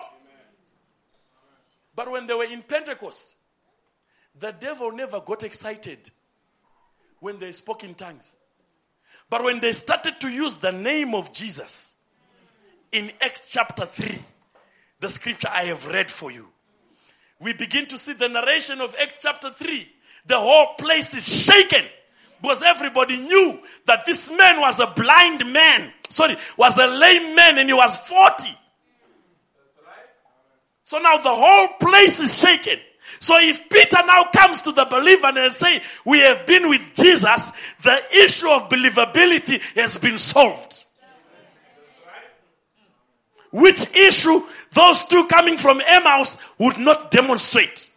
So when Peter rises up, we now go to Acts chapter 4. Let's have Acts chapter 4 from verse 1. We now begin to see now that the things that the devil understands about the name of the Lord, if we message believers understand, will be a lot more powerful than we suspect. Can you put up the Acts chapter 4? I wonder if is my class doing okay so far? Trust me, I've preached this in many places in different versions.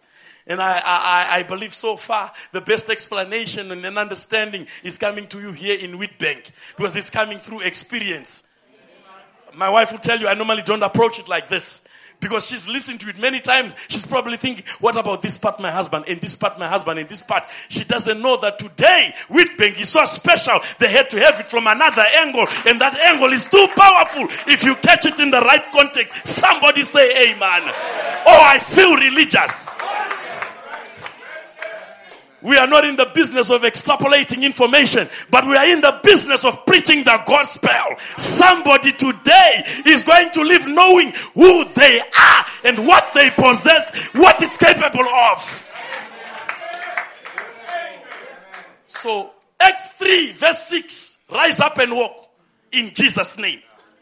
Start a revival. Then Acts chapter 4 verse 1.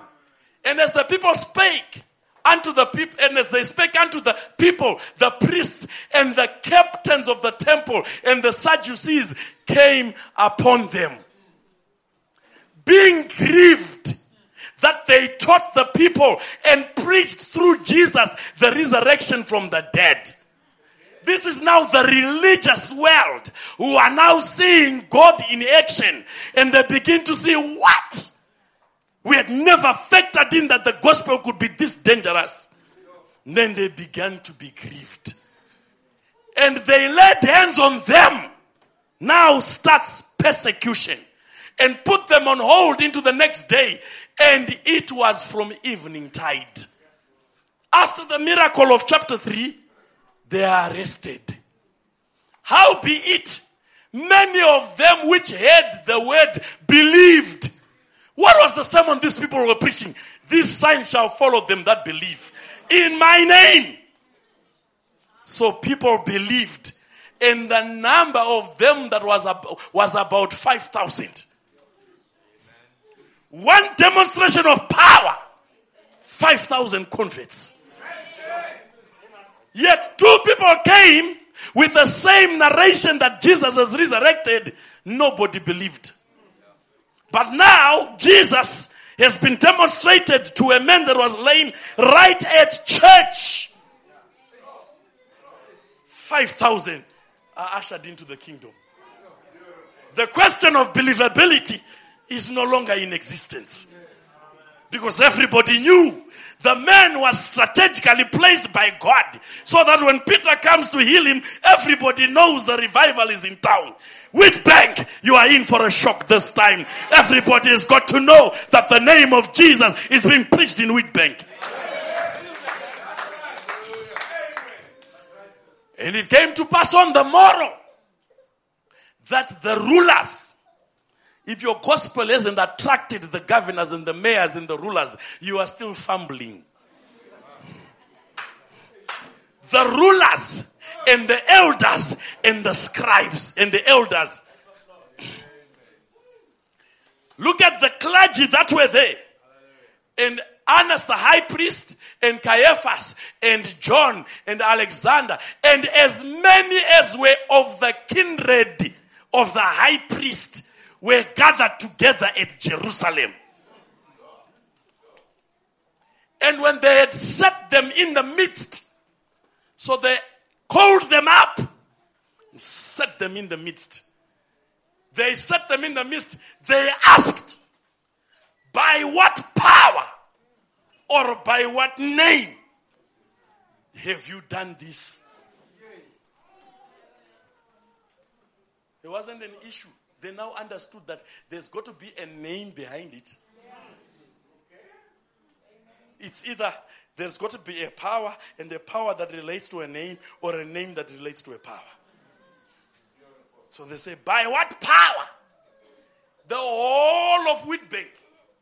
He had Brother Madiba right in there. The Anglican diocese chief was there. The mayor, everybody, they were there, says right. Explain to us what you are doing in that little church. Are you operating like TB Joshua? Or like Bushiri? Tell us. Because this person, we now know, they are in our circles, they were healed. So if our miracles are still private, and most of the time the devil has us not being able to harness the deity by fighting one another. And there's a gospel trend. That's another book of Acts being written. And we also know that in the bride there shall be a squeeze. There's the first squeeze. It says, aha, you have grieved us. Instead of them rejoicing, they were grieved. So they called Peter. It says, by what power? And by what name have you done this? And then Peter, being filled with the Holy Ghost, said unto them, ye rulers of the people. I like that. When you are able to come before them all and tell them, you rulers of the people and elders of Israel.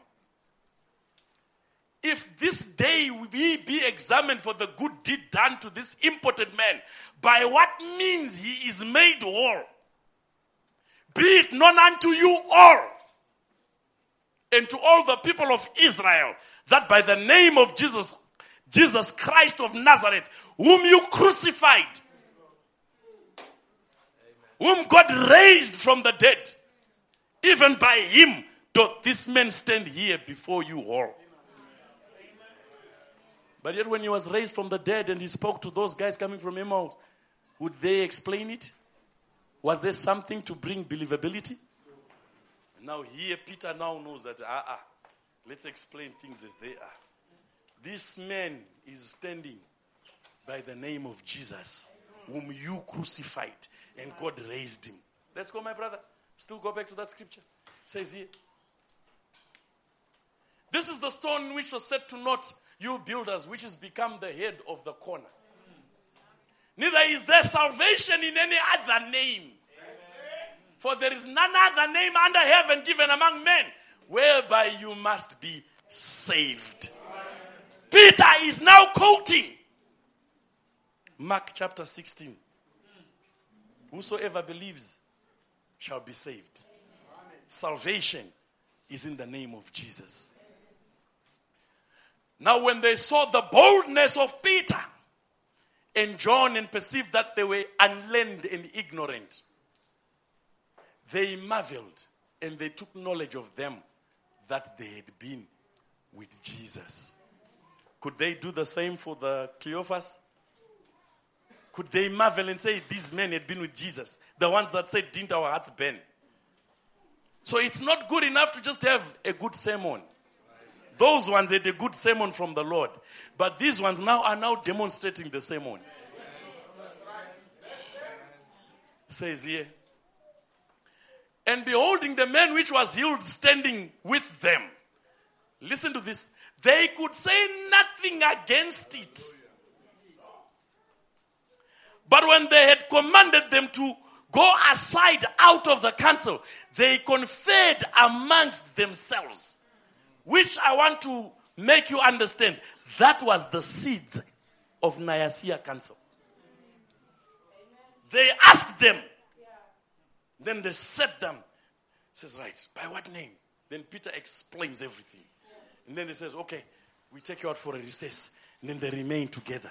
Then he says, right, gentlemen, say, what shall we do to these men? For that indeed a notable miracle hath been done by them, is manifest to all them that dwell in Jerusalem, and we cannot deny it. With bank, you ought to have undeniable miracles.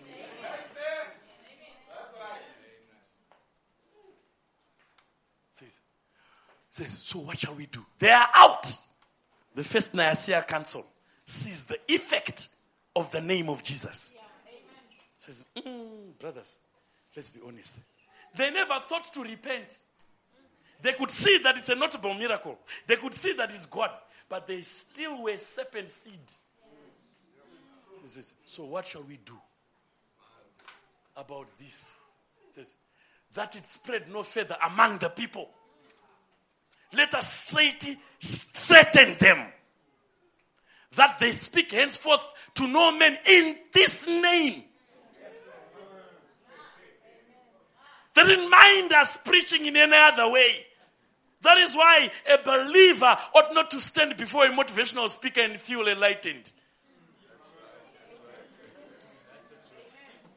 So let us stop them, that they speak not in this name. The issue they could analyze was the fact that these people are powerful. Their source is the name. Let's go, my brother. And they called them. So they agreed, says, okay, we'll allow them to preach 7 steps of how to make your marriage work. We'll allow them to preach 10 ways of financial freedom.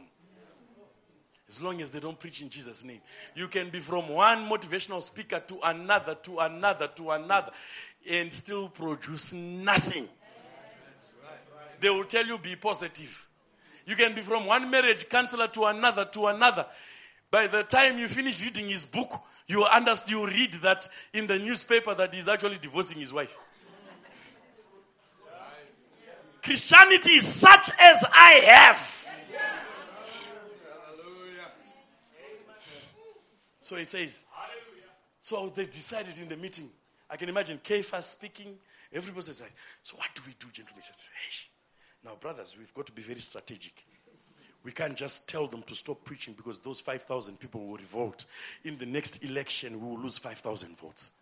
But we can't let them gain the momentum they are gaining. He says, okay, right, let's let them preach. But let's not make them preach in Jesus' name. So let's threaten them. Let's just threaten them. So do you think they take threats very seriously? He says, no, it depends on how we say it. Let's threaten these guys. Let's tell them we will close their church. Let's tell them we will bring a case on them on treason. They will be crucified. Let's threaten them. Then they called them and said, but Peter and John answered and said unto them, whether it be right in the sight of God to hearken unto you, more than to hear God, judge ye. They were a people of a high religious order. So they come up with this threat. And then he says, right, okay, we hear you. This is Peter. We hear you that you are telling us to not preach in the name. Fine. But I just want you to judge also from our perspective. Would it be better to listen to God? Because God told us, Mark 16, or to listen to you. Judge you. Since you are high priests and of the caliber of high priests, all that we are talking about is about God. It says, for we cannot but speak the things that we have seen and heard. So then, they had further threatened them. That's why the message is not for weaklings. At the first threat you gave in, what about a further threat? They further threatened them. Let them go. finding nothing, they might punish them. Why? Because of the people. For all men glorified God for that which was done. So now, political expedience is now compelling them.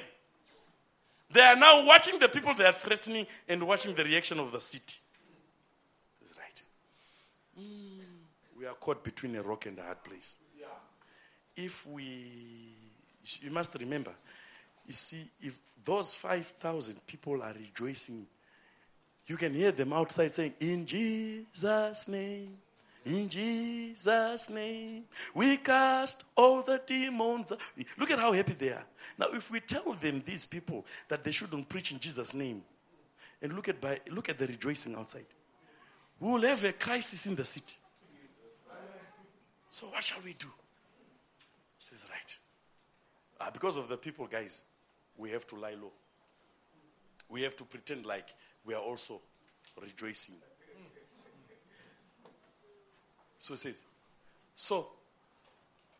for the man was above. No, go back to verse number 20. Let me read it again so that it brings cohesion. It says, for we cannot but speak the things that we have seen and heard. So when they had further threatened them, they let them go, finding nothing how they might punish them because of the people. For all the men glorified God for that which was done. Their praise had Jesus in it. For the man was about 40 years on whom the miracle of healing was shewed. And being let go, they went to their own company and reported that the chief priests and elders had said unto them.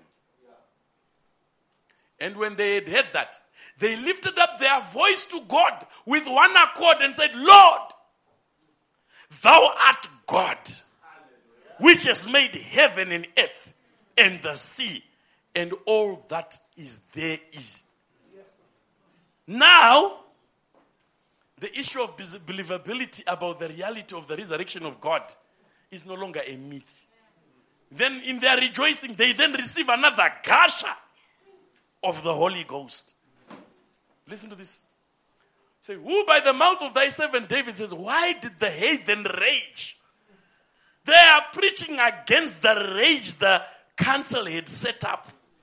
Says, brother, did you see how angry and bitter those guys were? They are fulfilling a scripture that David already spoke about. That how did the heathens rage and the people imagine vain things. So you see, brother, we stood for God. Says, the king of the earth stood up and the rulers were gathered together against the Lord and against his Christ. What they did was just simply manifesting to them the reality of a prophecy that David did. Of a truth against thy holy. They are praying and glorifying God. Of a truth against thy holy child Jesus, whom thou hast anointed. Both Herod and Pontius and Pilate and the Gentiles and the people of Israel were gathered together. That in itself. For to do whatsoever thy hand and thy counsel determined before to be done. And now, Lord, behold their threatenings, and grant unto thy servants that with all boldness they may speak thy word. They are now further stronger with the result of preaching in the name of Jesus ever than before. It says, by stretching forth thine hand to heal, and that signs and wonders may be done. By what? By the name. Come on, church, by what? By the name. By the name of thy holy child Jesus. You couldn't tell Peter any different from that encounter. He does it. He sees the power. It wakes up a cancer. And that cancer is actually strengthening them in saying that, isn't this what David wrote in his Psalms? That they will rise up against this name, kings and rulers. So they were narrating and praising God and praying and glorifying God. He says, ha ha, you can't tell me otherwise. This message, this Jesus, this power, this name, I can't preach in any other way. No matter how much they threaten me, I will simply preach in the name of Jesus.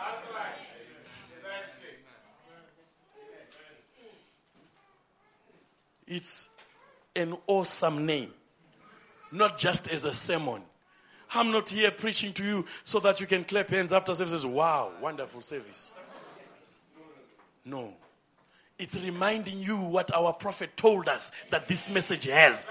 It's actually solidifying the authenticity of William Branham as a messenger of God for this dispensation. Don't apologize for the name of Jesus. It's an awesome name. It's a powerful name. By it, all that you require is in that name. The name of Jesus. That name, my brothers and sisters, started a revolution. There is no reason why it shouldn't start a revolution in our lives. All the mystery of the message is a revelation of Jesus Christ. The opening of the seals, what we call the third pool, everything about the message is encapsulated in Jesus' name. And because here, the devil woke up, a conference was held. But they were outnumbered by the effect of the name. 5,000 votes were going. They laid low. And that seed that laid low rose up at Nicaea. And it brought about the doctrine of Father, Son, and Holy Ghost to affect the whole religious realm. Until now, it's even more difficult to convince people of Jesus than it is of Father, Son, Holy Ghost. Which means the devil did damage in the church ages to this name.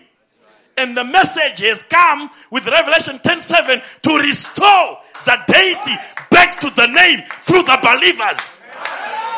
So when you stand and the Pentecostal stands and he says in Jesus' name with his rotten life, you know you won't achieve nothing. And you stand with your sanctified message life in Jesus' life, it appears that you are raising the judgment road. And anything that comes under the judgment road has got to be judged. And right now, as a pastor, I've come to judge your circumstances in Jesus' name. I'm not just preaching. I raise up that sword. And I say, sister, if you are barren, receive your child in Jesus' name. By doing that, we are judging the womb to reproduce correctly. Brother, that business you require, I give it to you in Jesus' name. By doing that, we are judging every spirit that stands in your way in Jesus' name. Whatever you require, it's in that name. To those of you who struggle with the sin sickness, I tell you right now, in Jesus' name, the sin problem is over.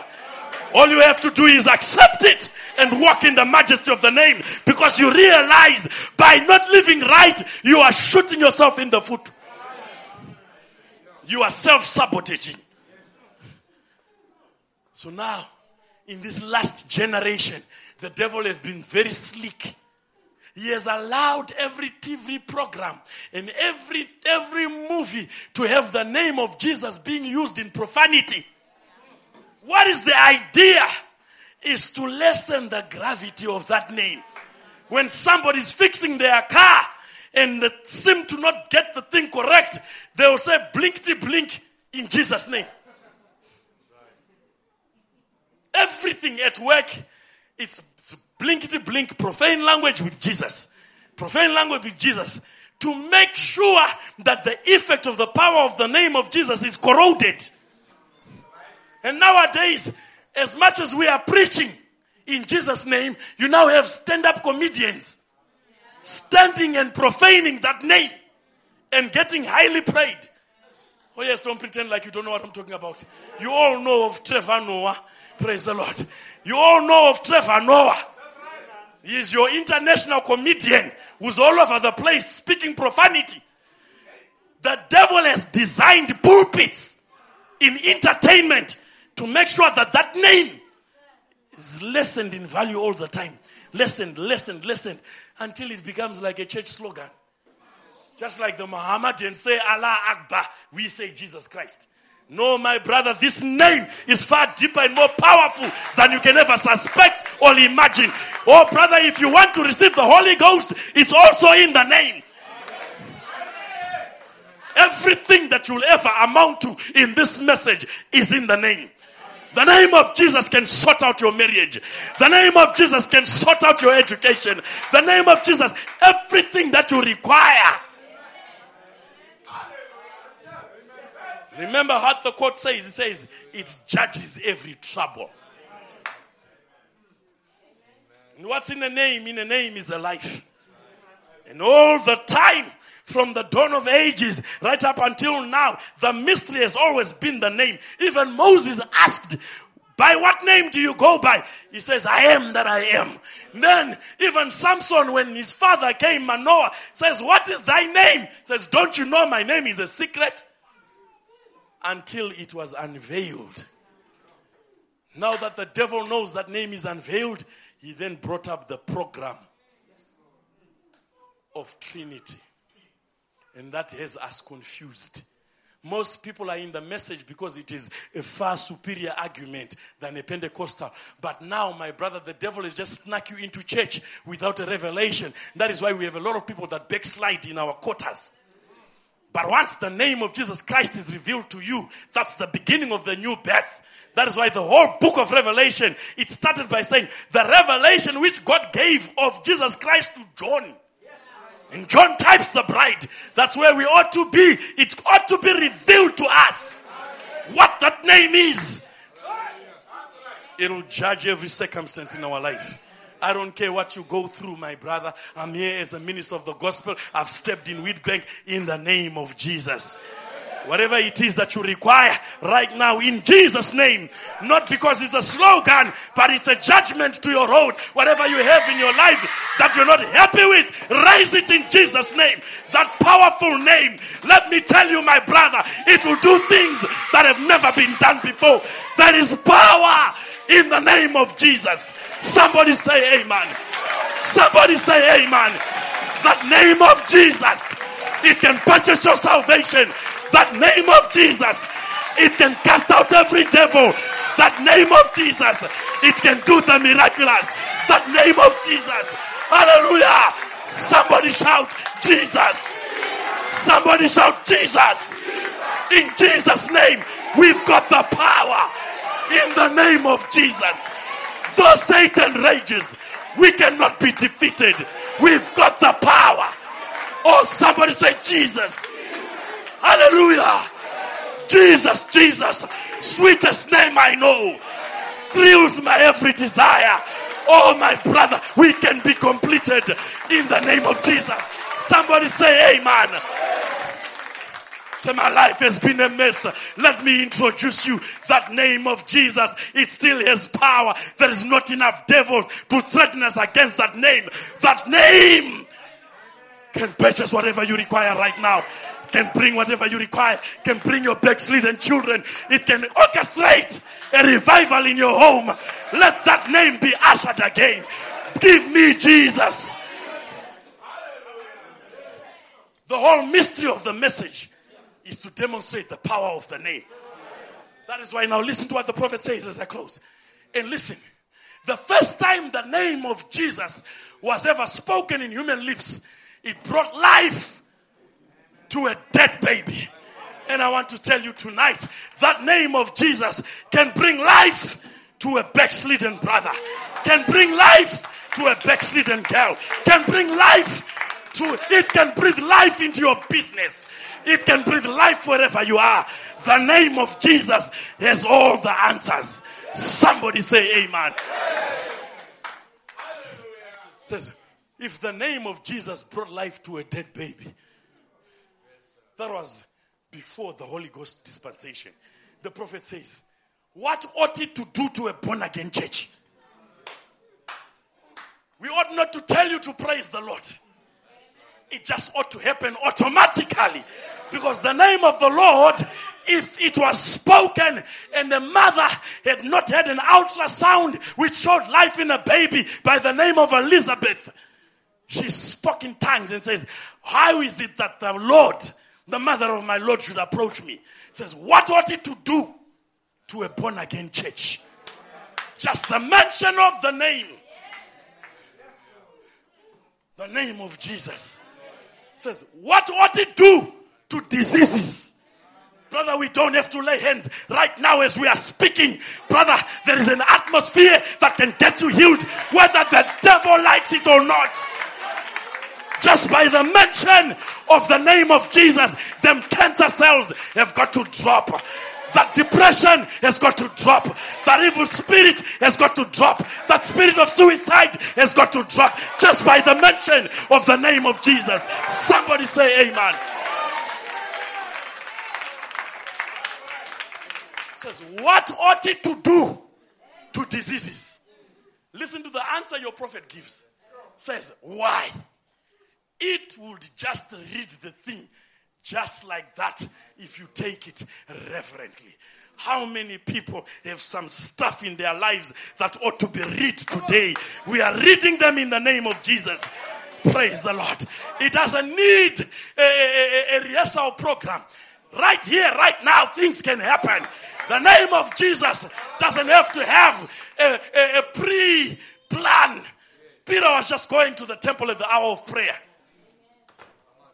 They weren't intending to raise the men. But the men said, look, Peter said, look on us. The season has come for the bride, amen, to rise up and stand in dignity and tell demons and people that are demon possessed, people with situations, people with issues, look on us.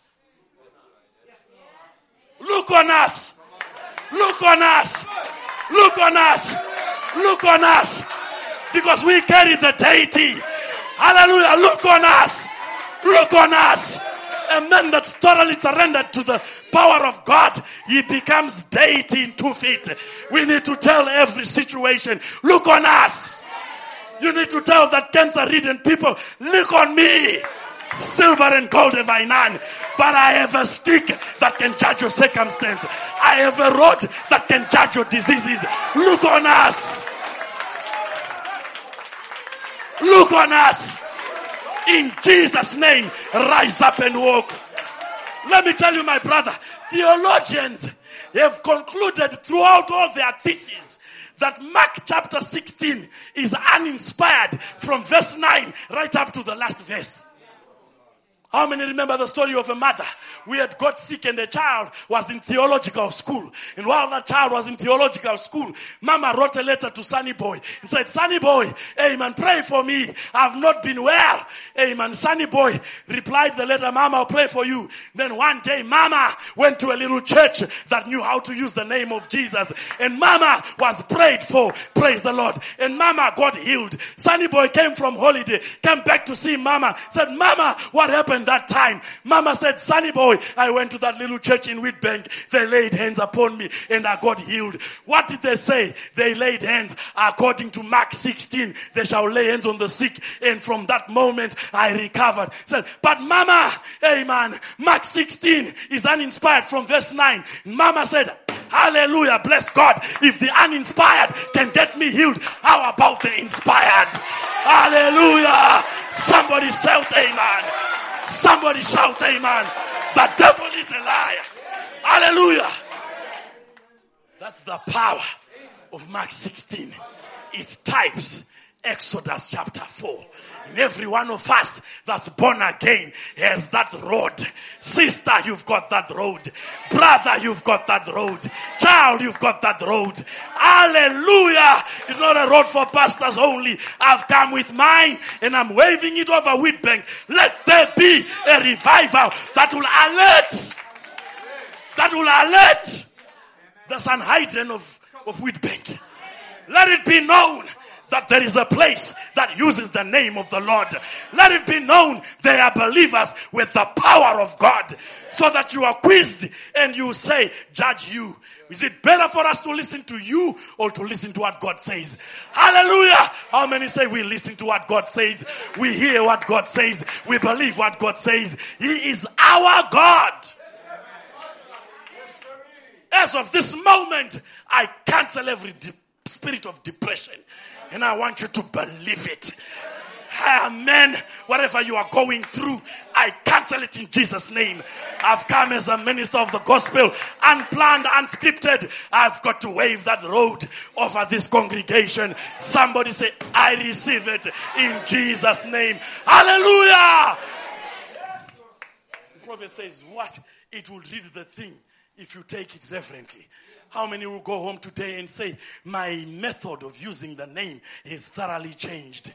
When I pray and I say in Jesus' name, I know that name is judged. It judged some witches in Germany. It judged some witches that raised the table. It will judge everything in my life. This is what the world has done.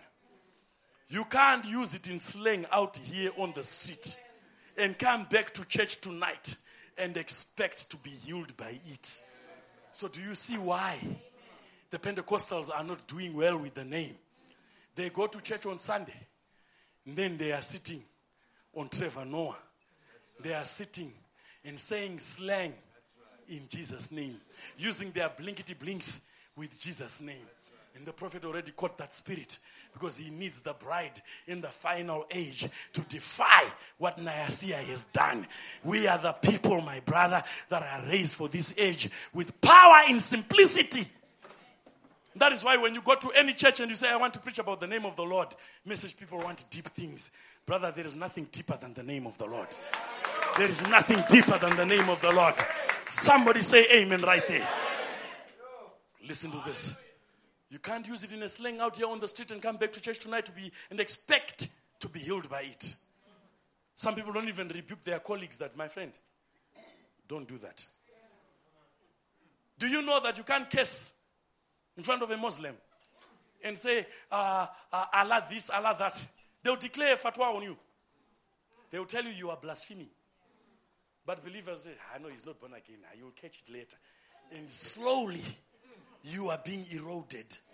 You are being desensitized to the reverent name you're supposed to be using. Says you can't use it in a slang out here on the street and come back to church tonight and expect to be healed by it. That's right. You've got to respect it. How many say from today onwards, I respect it? Some people respect the rhetoric of a prayer. Said, oh, that brother can pray. When he mentions all his rhetoric in between. The most thing to respect in a prayer is when he says, in the name of Jesus. Says, that's right. Let's read that together. You've got to respect it. And you've got to. How many say, I love that name? I've got to love that name. Oh, come on, somebody raise your hand. Defy gravity. Raise that hand way up and say, I love that name. And then he says here, what else do you've got to do with it? And cherish it. And let's hear what the prophet says. And put it out in the front of everything else. Take the name of Jesus with you as a shield from every foe. The prophet says, that's right. Keep the name of Jesus before you. Sometimes. I can't hear you. How many say, I'll put that name always? Before I get angry, I want to say, Lord, in Jesus' name, you'll see a sweet spirit come upon you. Because he is a sweet physician. May God bless you as we rise to our feet. Oh, come on, somebody say, hallelujah. Somebody say, amen. Somebody say, in Jesus' name. We grew up singing songs like, in Jesus' name, We cast out all the devils in Jesus' name. Do you love the Lord? Give the Lord a hand in praise.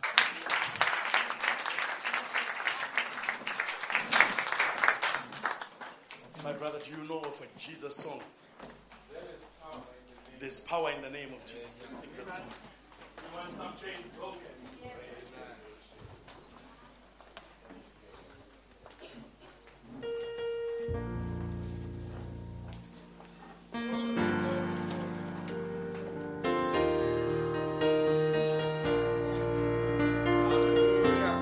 There is power In the name of Jesus,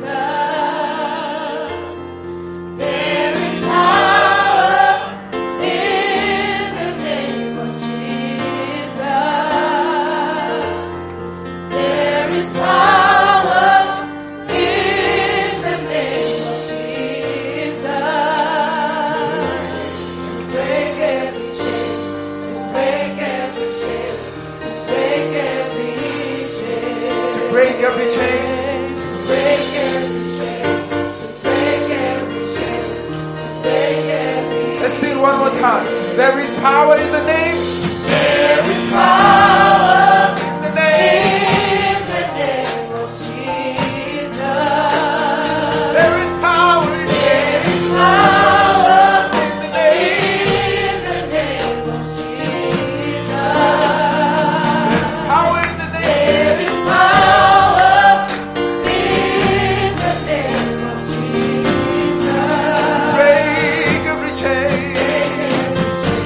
To break every chain. To break every chain. To break every chain. Break every chain, break every chain, break every. Let's sing.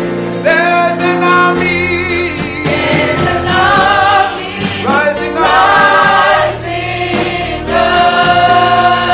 There is an army rising An up. army Rising up. rising up. Everybody. There's an army There's an army rising up. rising up. To break every chain. Break every chain, Break every chain.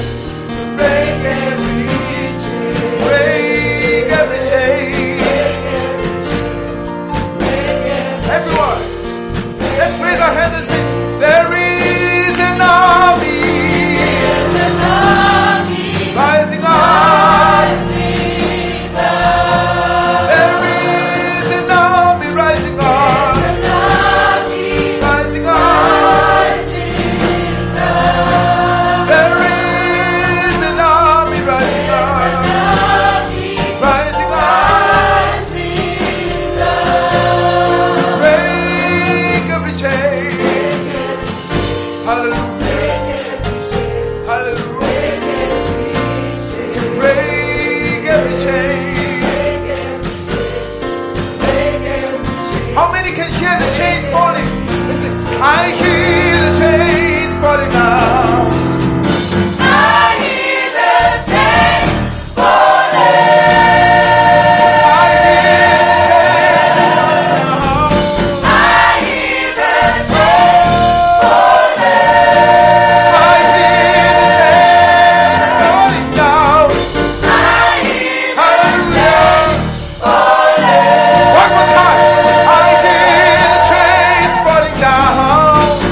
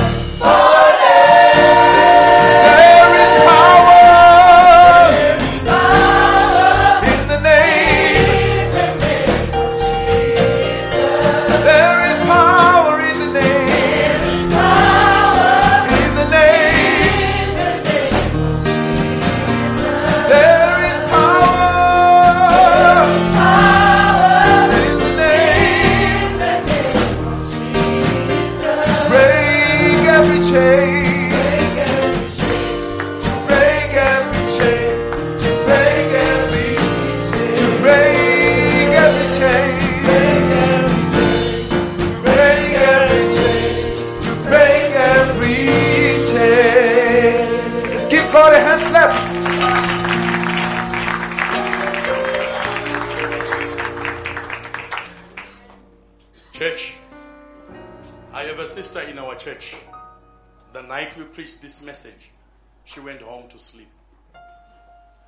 And when she went home to sleep, she dreamt her brother, who lives here in South Africa, being mugged and beaten, left for dead. That was in her dream after this sermon. And in the dream, her brother's dead body lay in front of her. And she was there in the dream and said, Lord, what must I do? And the voice spoke to her and says, use that rod you were given at church. That was in the dream. She woke up at 6. The first phone call that came through was from somebody here in South Africa telling her that your brother was mugged last night and left for dead.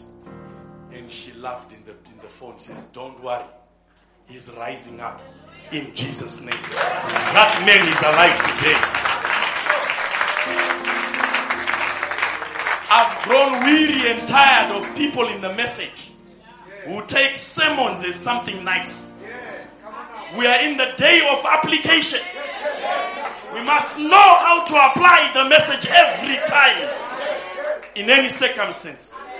Whatever it is you are going through, whether you are going to write an exam, whether you want a promotion, whether you want to be blessed, whichever way you want, go and step in that company in Jesus' name. You've judged everything right there. The message should have a serious appreciation of what the name of Jesus is. May God bless you as I invite our pastor.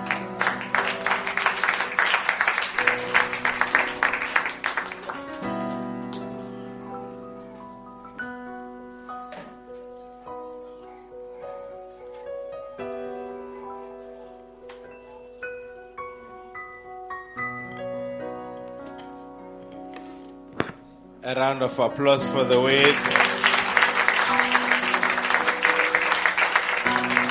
How many appreciate the name of the Lord Jesus Christ? How many believe that name has power? Amen. Hey, where's Brasbu? There's a Zulu version. There is power in the name of Jesus. Amen.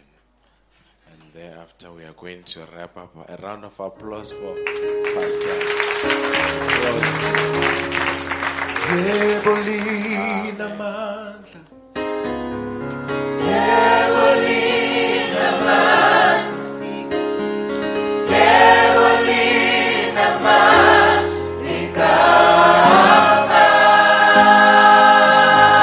How many agree the name has got power? Oh yes. Yebolina mandla,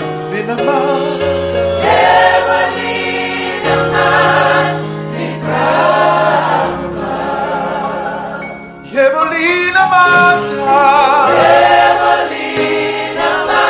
Oh yes. Halikeli, Yebolina mandla, Ikamaliga che, Yebolina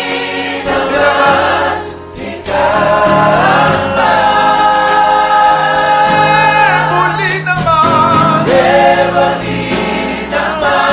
Oh yes. Halikeli, Yebolina mandla, Ikamaliga che, Yebolina mandla.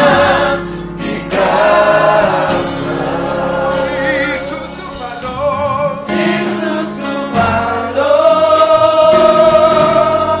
Liniga mandla, Yebolina mandla, Yebolina mandla. I believe that. Isusumalo, Isusumalo, Isimamalo, Yespili, Liniga mandla, Yebolina mandla, Yebolina everyone, Jesus is it, Yebolina mandla, Yebolina mandla, Yebolina mandla,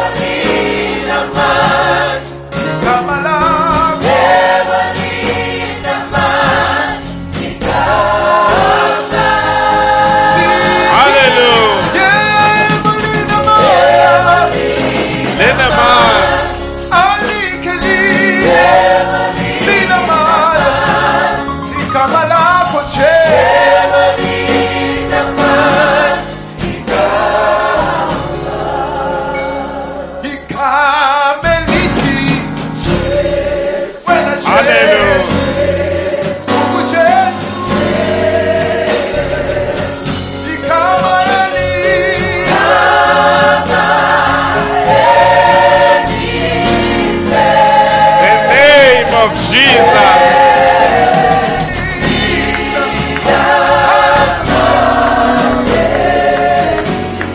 Thank you, Lord, for such a name.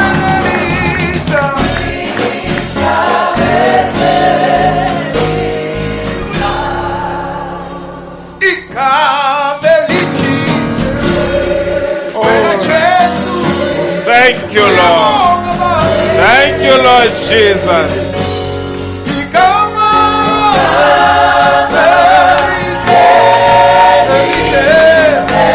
A beautiful name. A beautiful name. Hallelujah. Let's sing it, believers. It is the name of our husband. Come on. Let's sing it. Thank you.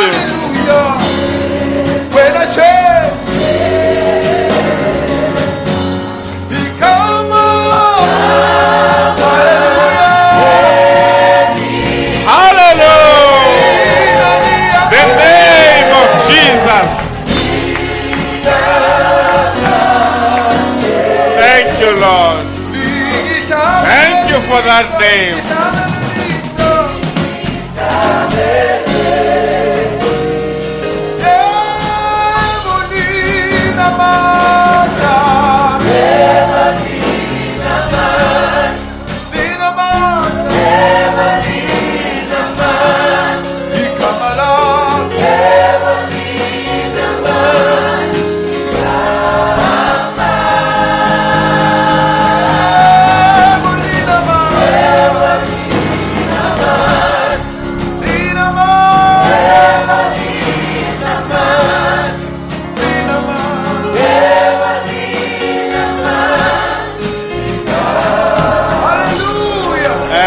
Of applause for the name of the Lord Jesus Christ.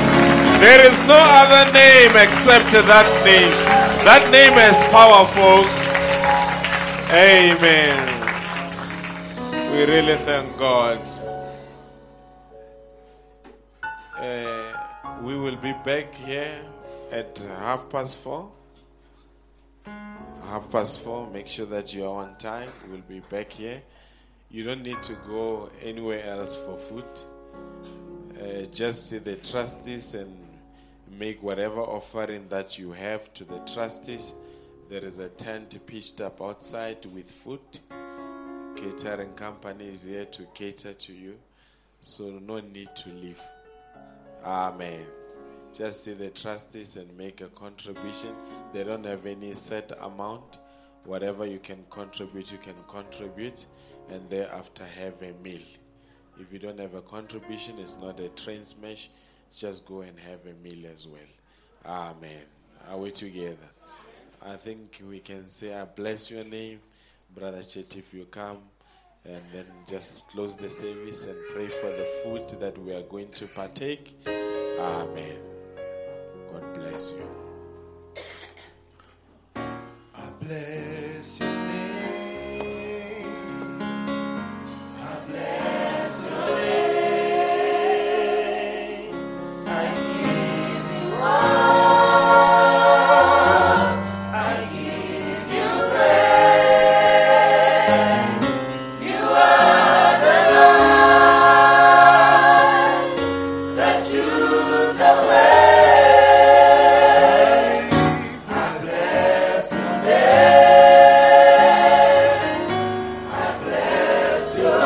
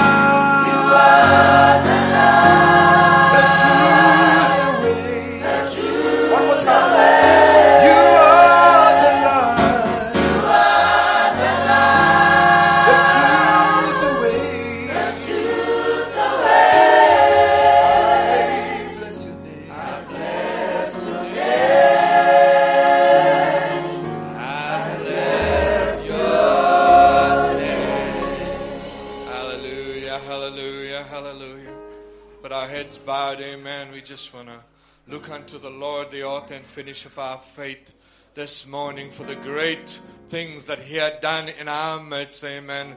The demonstration and the power of the Holy Ghost, which is the name of Jesus Christ. Amen. If we have a need in the house of God, amen, we could just raise up our hands and say, Lord, remember me in prayer, amen. As we may pray this morning. Gracious Heavenly Father, dear God, we are moved from an earthly form, dear Lord Jesus. We are moved into the heavenlies, dear Lord, in Christ Jesus, dear Lord Jesus.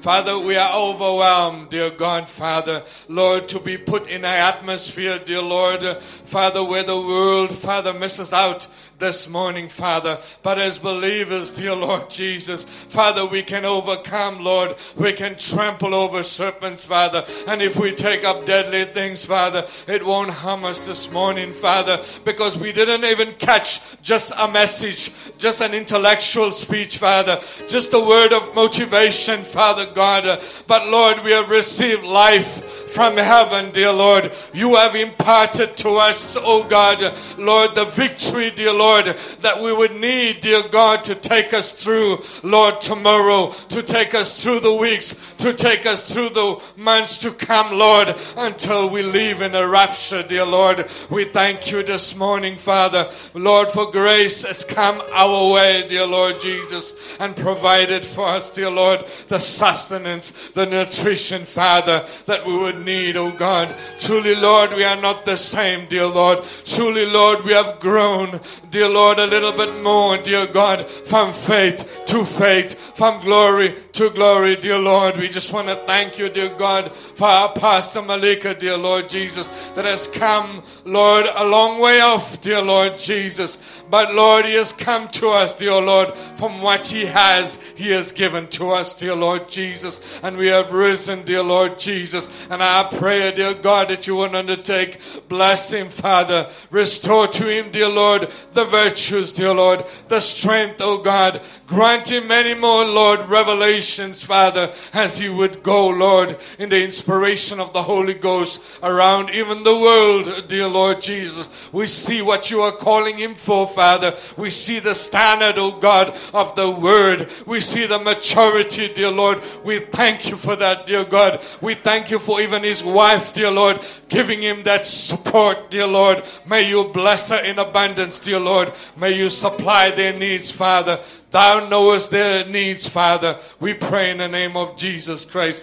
Bless the church of God this morning, Father. Undertake for them, dear Lord, we pray. Father, we remember the food, dear Lord, that has been only provided by the grace of God, Father. May you bless it, Father. May you sanctify it, dear God. May it do good things to us, Father. For this morning, dear God, we pray, dear Father, and the church of God pray in the mighty name of Jesus Christ. Amen.